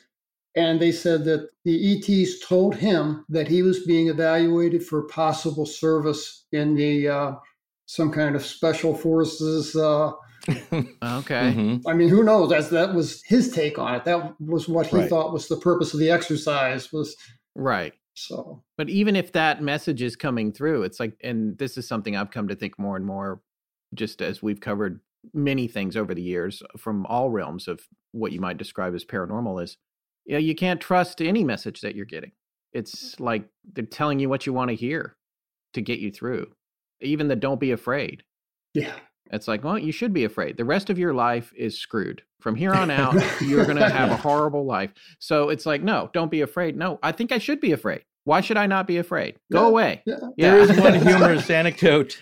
Our good friend Rob Christofferson of our Strange Skies podcast, longtime friend and fellow podcaster, and I can't remember exactly the details, but I think he was telling us in one of our conversational chats about a case of an older gentleman who was abducted and gone through the alien evaluation, and they were like, yeah, your health is really not up to it, or you're not really, we're going to go in another direction. So thank you much. We're going to sit you back down. He's like, wait a second, I'm not good enough? Like, what's wrong with me? It's like, no, you're fine. It's just, yeah, you're not really suited for what we need. So sorry for the inconvenience. And they dropped him back off, and he remembered all of it because it wasn't, we don't really need to put you under. There's going to be no procedure. So just carry on. So there's every type of experience under the sun. I mean, that's one of the interesting aspects to me about this phenomenon is that it's not just one thing. People think, I believe, who don't know much about it, think it's all grays. It's everyone gets probed the same way. It's all these same kind of things because that's easier to try and wrap your head around. But what we've learned over the years is that it's just every type of experience and every type of visual. And what the second half of your book also illustrates is that there are a lot more experiences that people relay that on the surface don't seem like a UFO experience at all. Yeah. The Christmas store, even going on a wild pig hunt, the strangeness of it and not seeing anything else other than lights in the brush. Yeah, that, the firefighter guy, nothing really other than seeing some lights in the sky. Yeah. He admitted having a couple of beers. Maybe he had a few more. I don't know. I can't judge. Yeah.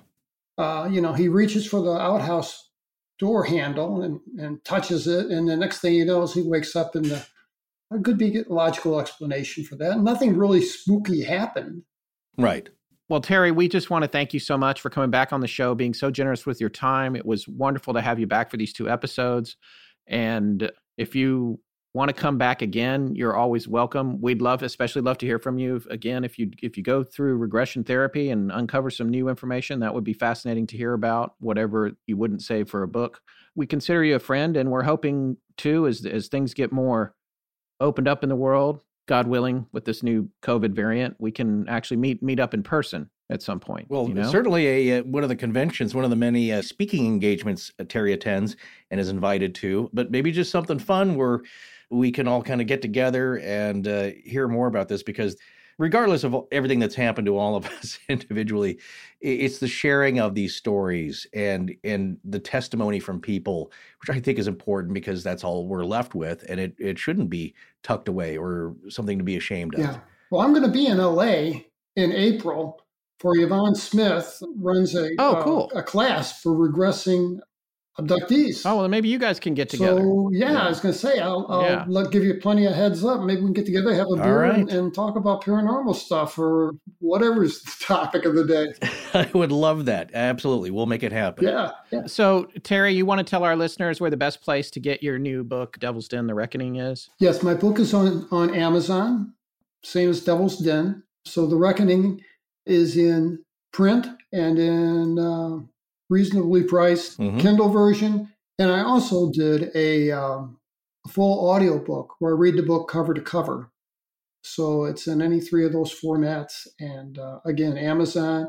You can go to my website, terrylovelace.com, which is kind of behind. It talks about Devil's Den and have some interesting photographs, but I'll soon have some more information on there regarding The Reckoning.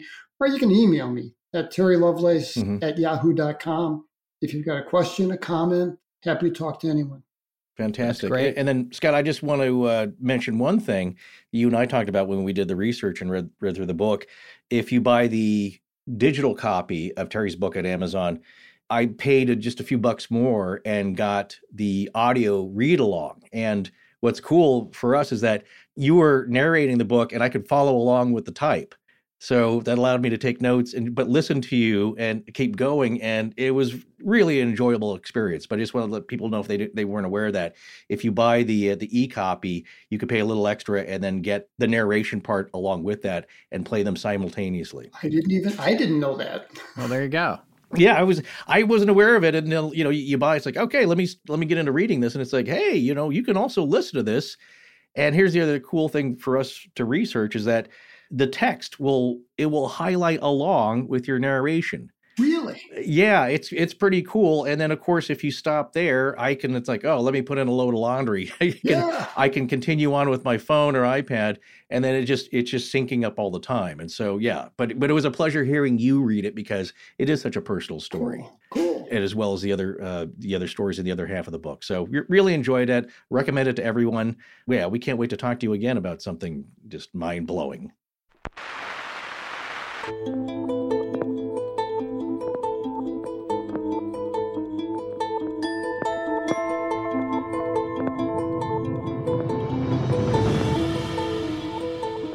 That's going to wrap up our second series with Terry Lovelace. I hope you don't have any trouble sleeping tonight. We'll be back in probably a little less than 2 weeks with our year-end Christmas party special. We'll see you there.